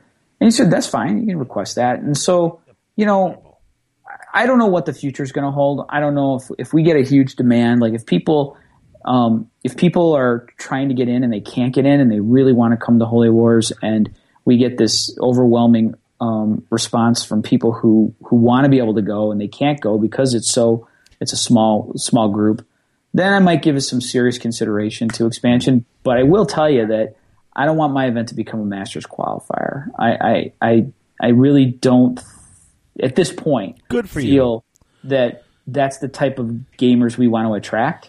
And not every tournament needs to be, though. Right. I mean, I'm not saying good for you as in because I mean, like I said, you listen to the last episode. I'm not involved in it anymore, and I'm not trying to be sour grapes or say people shouldn't be. Sure, but not every tournament needs to be. Let's have Right. Let me be clear. I'm not sour graping it either. I mean, I'm not. It's just not my scene. I like but I'm saying just for variety's sake. I think a lot of different tournaments. Different styles, different focuses. PACA's 30, 30, 30, or 33, 33, 33 with its, sports, paint and battle. Some places are other percentages. If every tournament's the same, then why bother traveling? Absolutely. That's the thing we wanted to do with Holy Wars, was what we wanted to try to do is create an environment that was really one of a kind and unique, and I think we've accomplished that in our first effort. I think so. I didn't play, so I don't really. I still haven't even played on. I've only played on one of my tables, which is kind of crazy. But we get the rest of the year to play on all the rest. Yeah, totally. But I think you set out probably to create a tournament in which you envision yourself enjoying playing the most, and I think you've done that with Flying Colors. Cool. Thanks, Chris. That means a lot. And that's how I started out. That was the best piece of advice I got when I hit up other TOs on advice. That came from Joe Rogers. He said, He goes, do the first thing he said was, do the kind of tournament you would want to play in. And that's what Holy Wars is to me. And I think most people who have played me at tournaments like Bits and PACA and even at the Masters, that's the kind of player I am. I'm not about, I'm one of those guys that'll forget his magic phase on YouTube and get embarrassed in front of the world. And then just completely fall apart after he realizes he did that and forget to strike back in combat when he could have broke that unit. And I don't want to talk about it. I just did. It was very embarrassing. To the best of us. Yeah, but you didn't do it on YouTube, dude, in front of like all the geeks and But anyway, so yeah, so that was one of the things that one of the big achievements, I guess. My number one goal was to watch the players just really absorb the tables and have fun with it. And what I was really hopeful for was that people were going to get immersed on the tables and not really have any sour grapes, sourpusses. And I didn't see that the whole weekend. No, not at all. Even, with the poison being what it was with Malekith, it was such an engaging interaction with the table that, it was just like, okay, I'm going to sink myself in the Warhammer world here and just eat it all up and play this game, and whatever happens, happens. Great. What did you think of the shifting monolith, Chris? I thought that was a lot of fun, too. That one, not as game-breaking, but it was very visual. I mean, David was like maybe a 36-inch tall monolith. Okay. That represented all four gods, so it had all four colors, and painted beautifully, up to Steve's usual standard. And it would move around 3d6 inches in a random direction and hit, units and do impact hits. And yeah, it was a lot of fun. Yeah. We thought during playtesting, Joe Pecoraro came over and he got to playtest that table. I remember him when we did the playtesting and everything, he was playing against Tim Cornstubble. And after Joe left, Joe gave us some feedback. And after he left, the council, we were talking about it and we were going to change it. We were going to nerf it. And then maybe about 25 minutes after Joe left the HQ here, there's a text that comes across my phone. No, don't change it. I love it. Keep it. So it was kind of like he had to kind of, at first, because the monolith was drawing blood, and it kind of could have ruined your day. Right. But then, it wasn't like it could wipe out your whole army. I mean, the important thing was and if I understand correctly, if it butted up against the front of your unit could still move through it without any real penalty. Yeah, you can charge through it, etc. So that was the key. If it starts impeding movement, then it becomes a bigger issue. Right. But the way you had it set up, I think, was good. Yeah. Cool. That's good. So, what other tables did you get to play on, Chris? I played on that table twice. I played on the Skaven one. You played on the Bretonnia table, right? Was it the Bretonnia table? Yes, I did play on that one, and then I played on the High Elf table. Oh, okay. How'd you like the High Elf table? I loved it. I thought it was great. Yeah. One of my big bus of Silverhelms started on the one structure that had the big staircase going down. Yeah, the Anvil Vol, right? Yeah, so it looked so great. I never thought that a unit of cavalry. I never thought to ever see it on a piece of terrain like that, but it just looked so cinematic, charging down this. It did. Hill. It did. It was very Lord of the Rings-esque when they come out of Helm's Deep. Totally. Yeah. So let me, before we let you go, let's talk a little bit about your paint sheet. So I know there were some questions about how you might improve it for next year, and if you want to use me as an example, that's fine. Yeah. Well, when we entered in, we said, okay, we were going to be, from a judging standpoint, we were going to be really, really strict on stuff. And we said, right from the very beginning, we said, okay, look, what we're going to do is like, when we talk about stuff like basic details of models are painted, it couldn't just be the front rank. It had to be the entire army. Right. Okay. Sure. And so that was the part where people were getting gigged. Like what we realized was that, we provided the checklist to everybody. Okay.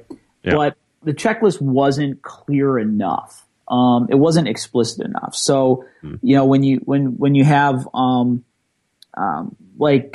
me see here. So, when we talk about, banners display basic freehand or decals. I was in category 2 for the Hobby Apprentice.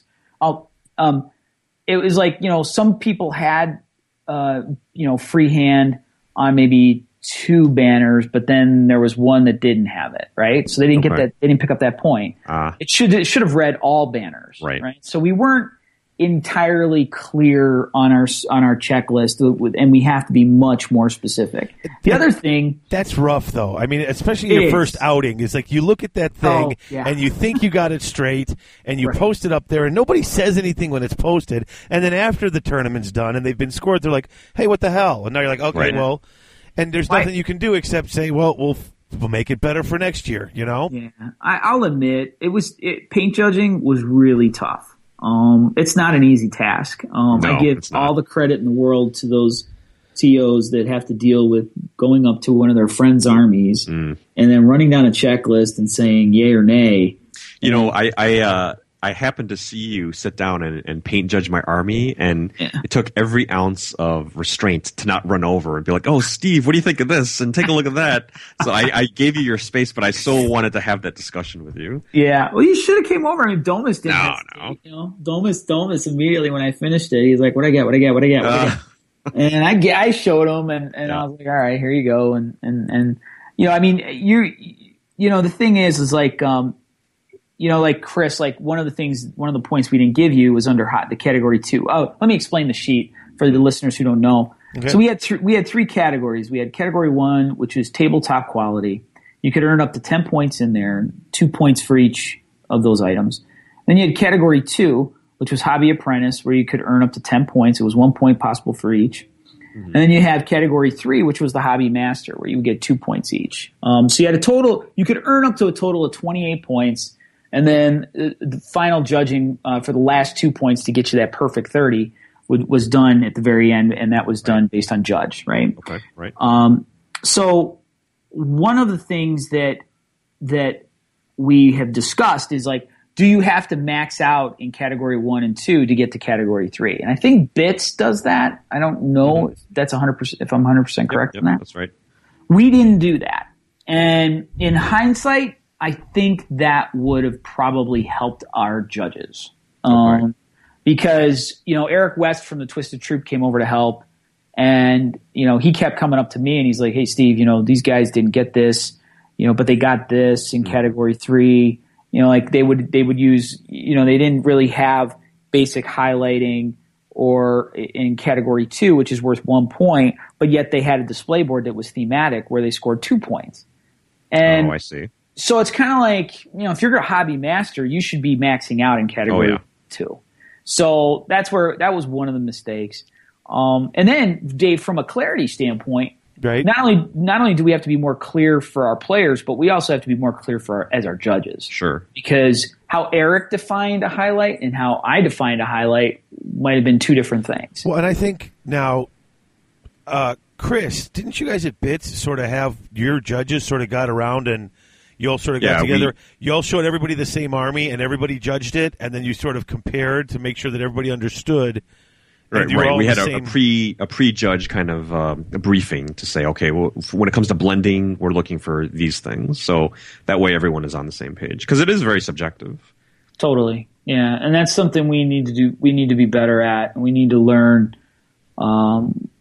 We need to learn from our mistakes and make improvements. And so speaking of learning from mistakes, you were going to mention something about points that I had missed out on. I'm curious to hear. Right. There wasn't on yours. There wasn't basic blending throughout.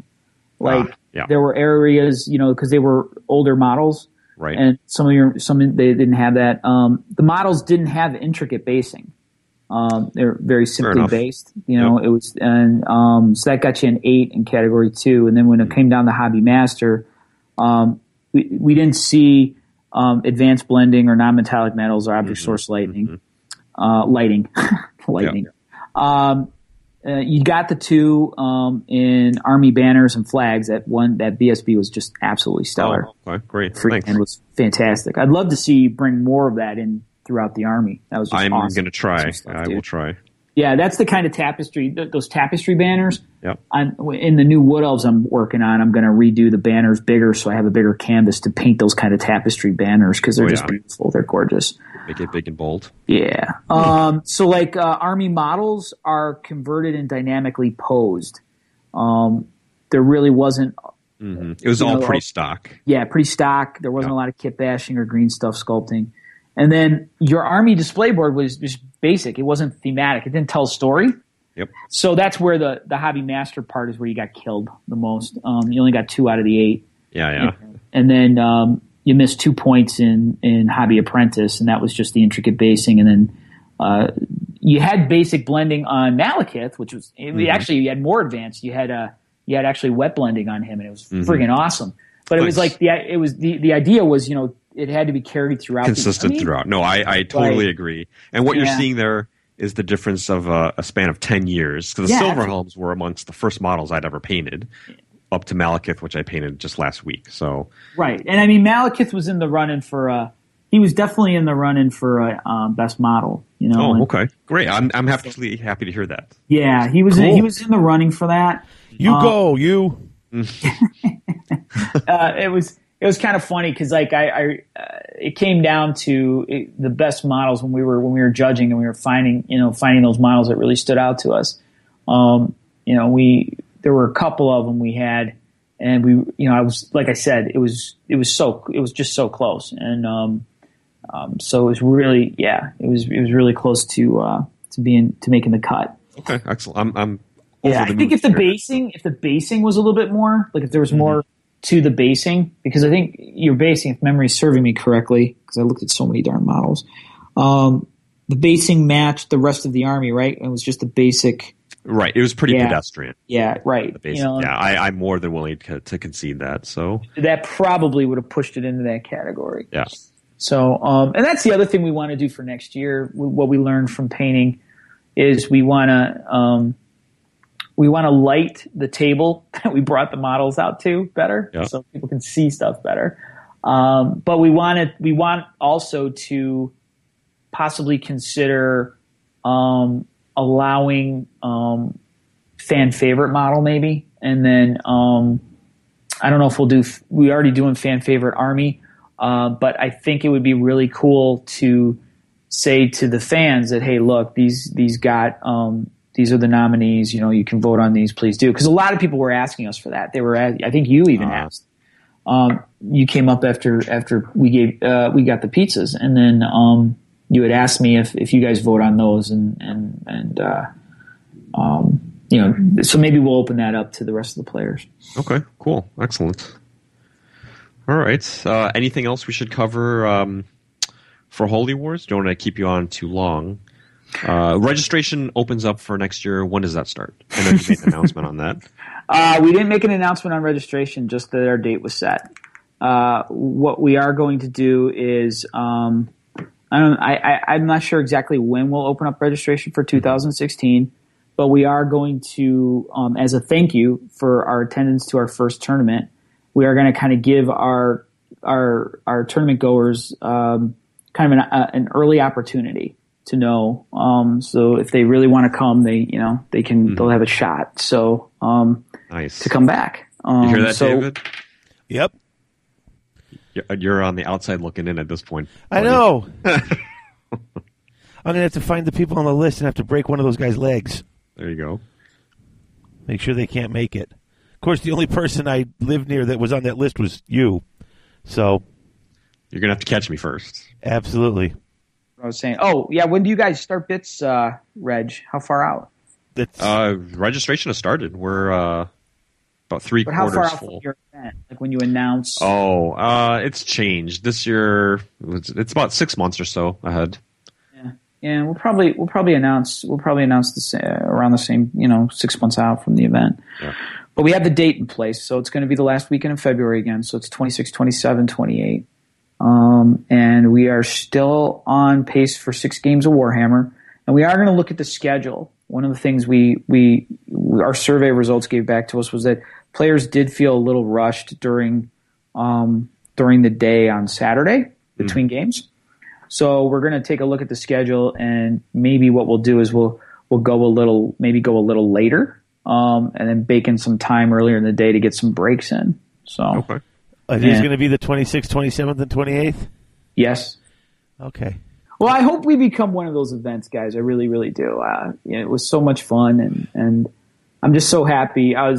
Really the payoff for me was Saturday morning and seeing everybody's faces and then at the end too, getting that round of applause and a standing ovation. That was standing ovation. Yeah, I know, that was crazy. That was just insane. I couldn't believe that. In fact, it was kind of funny because we were leaving the hall. I was so focused on packing everything up, so we left the hall and we're driving. We're leaving, and I asked my oldest, Reed, who was one of our TOs. I said to Reed, I said, "So what'd you think?" He goes, "Dad, that was pretty cool." He goes, "It's pretty cool that they give you a standing ovation." I'm like, "What?" And he's like, "Yeah, Dad." I'm like, "Well, I guess it was." And it didn't hit me and I was like, "Wow, that was pretty cool." So, that was great. It was fabulous. And I really want to let me say thank you to all my fellow TOs. Greg and Tim and Tanya and John, and then, most of all, Jay. Vargas is just a godsend. And we're lucky to have him on our team. And then I want to thank all the players too. I want to thank everybody who came out, and made it a great event. And, we're really looking forward to doing it again for everybody. Yeah, I'm looking forward to attending, and I'm already thinking of what, army to build and paint up. Nice. Nice. Got him for one of those. He's looking for what the newest filth is, so he could bring that. No, not for Holy Wars. Right? Yeah. Got to bring your best. Yeah, you do. You kind of do. You never know. I do think, Chris, I will say this. I will give you guys a little glimmer of hope. I'm not sure the supers are going to be in Holy Wars 2. And if that's the case, that's okay. Because my plan was to not bring supers again to Holy Wars. Yeah, I mean, a lot of them died. I mean, they didn't win the tournament. So, we'll see. We'll see what happens. But I got a feeling they're not gonna make an appearance again. Yeah, I think that's okay. You got to save the supers for a cutthroat tournament like Adepticon. Yeah, right. Exactly. There you go. Excellent. Well, cool. We'll see you in now less than 2 weeks. Yeah, definitely.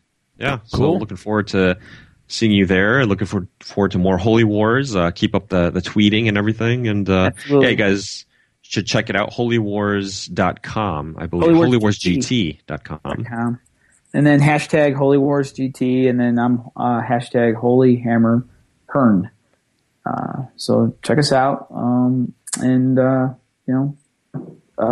see you in 2016. Very good. Well, thanks for joining us, Steve. Thanks again, guys. Cool. And folks, we will be right back to wrap up the show.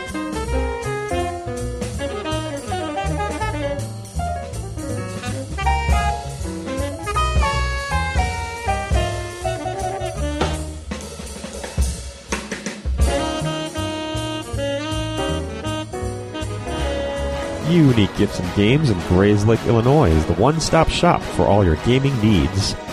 They carry anything your favorite gamer may want. Board games, collectible card games, miniature-based games, and all your hobby gaming supplies are there, as well as books, charms, incense, crystals, and other unique gifts. UGG has it all. Come into the store and ask about their frequent buyers program, or check out their gaming and events calendars in-store or online. From Tuesday night War Machine and Thursday Board Game Night to Friday Night Magic, there's always something going on at Unique Gifts and Games in Grays Lake. Check them out on the web at uniquegg.com.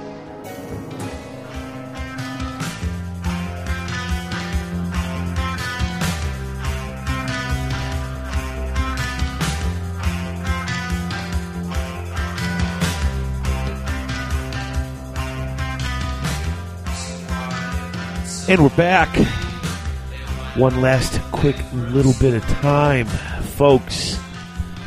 Oh, man. That's quite a bit of tournament roundup there. I'm kind of exhausted. I'm as exhausted if I played 3 games all day. Yeah, it's kind of we're in the middle of tournament season. Yeah. So Adepticon right around the corner, bids shortly thereafter. Screw City, that'll be coming up in the summer. What is that? The Windy City Throwdown GT, that's coming up in July, I believe. Yep. It's another local tournament.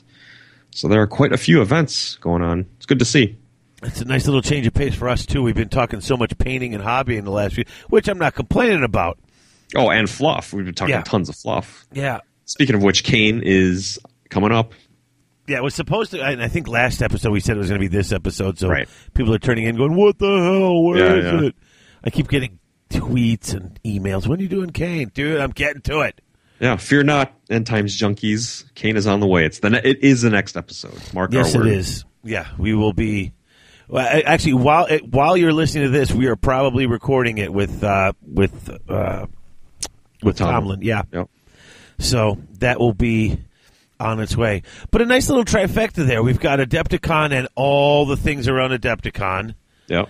And then you've got Bits, which is just the 3 days, not the 5-day extravaganza. But man, right. You guys have sort of stepped up your game. Like, I mean, I don't ask about it that much because it's really, I know you guys have to sort of keep your, you guys keep the cards close to the chest. Well, at least until you're ready to announce it. I mean, and Sure. you guys know I won't blab, but it's almost. I think you do it on purpose just to hear my reaction on the show. Because if I don't know about it, then I get you get that honest reaction. But you're going to have Mantic there, so and you're going to have we're doing the team event again on Friday. So it's like you've got huge Adepticon, then you got Bits, which is adding on these extra things, not trying to become a con or anything like that.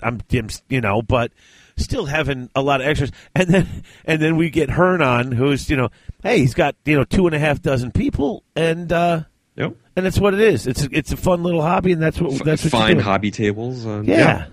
So it's a good spread. It's a representative sample of the different offerings that are out there. It's a good time for Warhammer, despite 9th edition being right around the corner and no one knows what that holds, etc. It's still a good. I feel like it's the closing of a great era in Warhammer. Yeah, and once again, I am excited to see what's coming up. Me too. Yeah, and especially with Archaon coming out next Friday. Kathleen's got our order in, so. Okay, excellent. Or at least she got my order, and I'm hoping she ordered 2 books. I asked her. Yeah, I asked her you to did? get one Good. for me too. I'm just looking forward to spamming that Lore of Beast spell and getting +1 strength and toughness on all my O&G. Oh, That's I know. good times. There's going to be a lot of fun with that. Yeah, and I just saw on Twitter while we were chit chatting on a little. When I was on, you were taking a break, and it's something like, I guess the End Times Army, they said is Chaos and Skaven together. Oh, really? Yeah. So apparently, okay. Yeah. So that's going to be craziness. That is kind of nuts. Yeah, I'm excited. I'm excited to see that book and see what's going on. Well, a lot happening, but between fluff reviews, Adepticon, it's going to be a busy couple of weeks for us. Oh, sure. Yeah. We're recording this Friday. Today. Yeah. Next Friday, and then the Friday after that's Adepticon. Yeah. So, yeah, we're going to be busy beavers. So absolutely. Okay, so folks, that's our show. Much longer than the 2-hour jobbers we've been doing the last few weeks, but there's lots to talk about in the Warhammer world. Yeah, man, big business going on. So we will see you guys in 2 weeks with Kane, End Times Book 3. So until then, have a good one. Yeah, we'll see some of you guys at Adepticon. Absolutely. Take care. You've been listening to Garage Hammer. If you like the show, we invite you to join the Garage Hammer community by joining our forums at garagehammer.net/forum or our Facebook page, Garage Hammer Podcast. You can also follow us on Twitter. Follow David at Garage Hammer and follow Chris at TopherChrisU. If you'd like to contact us, you can reach David through david@garagehammer.net. You can reach me, that's Chris, through ChrisU at garagehammer.net. And you can reach both of us through garagehammer@live.com. If you want to help support Garage Hammer, check the support page or the show store on our website, or leave us a positive review on iTunes. Until next time, thanks for listening.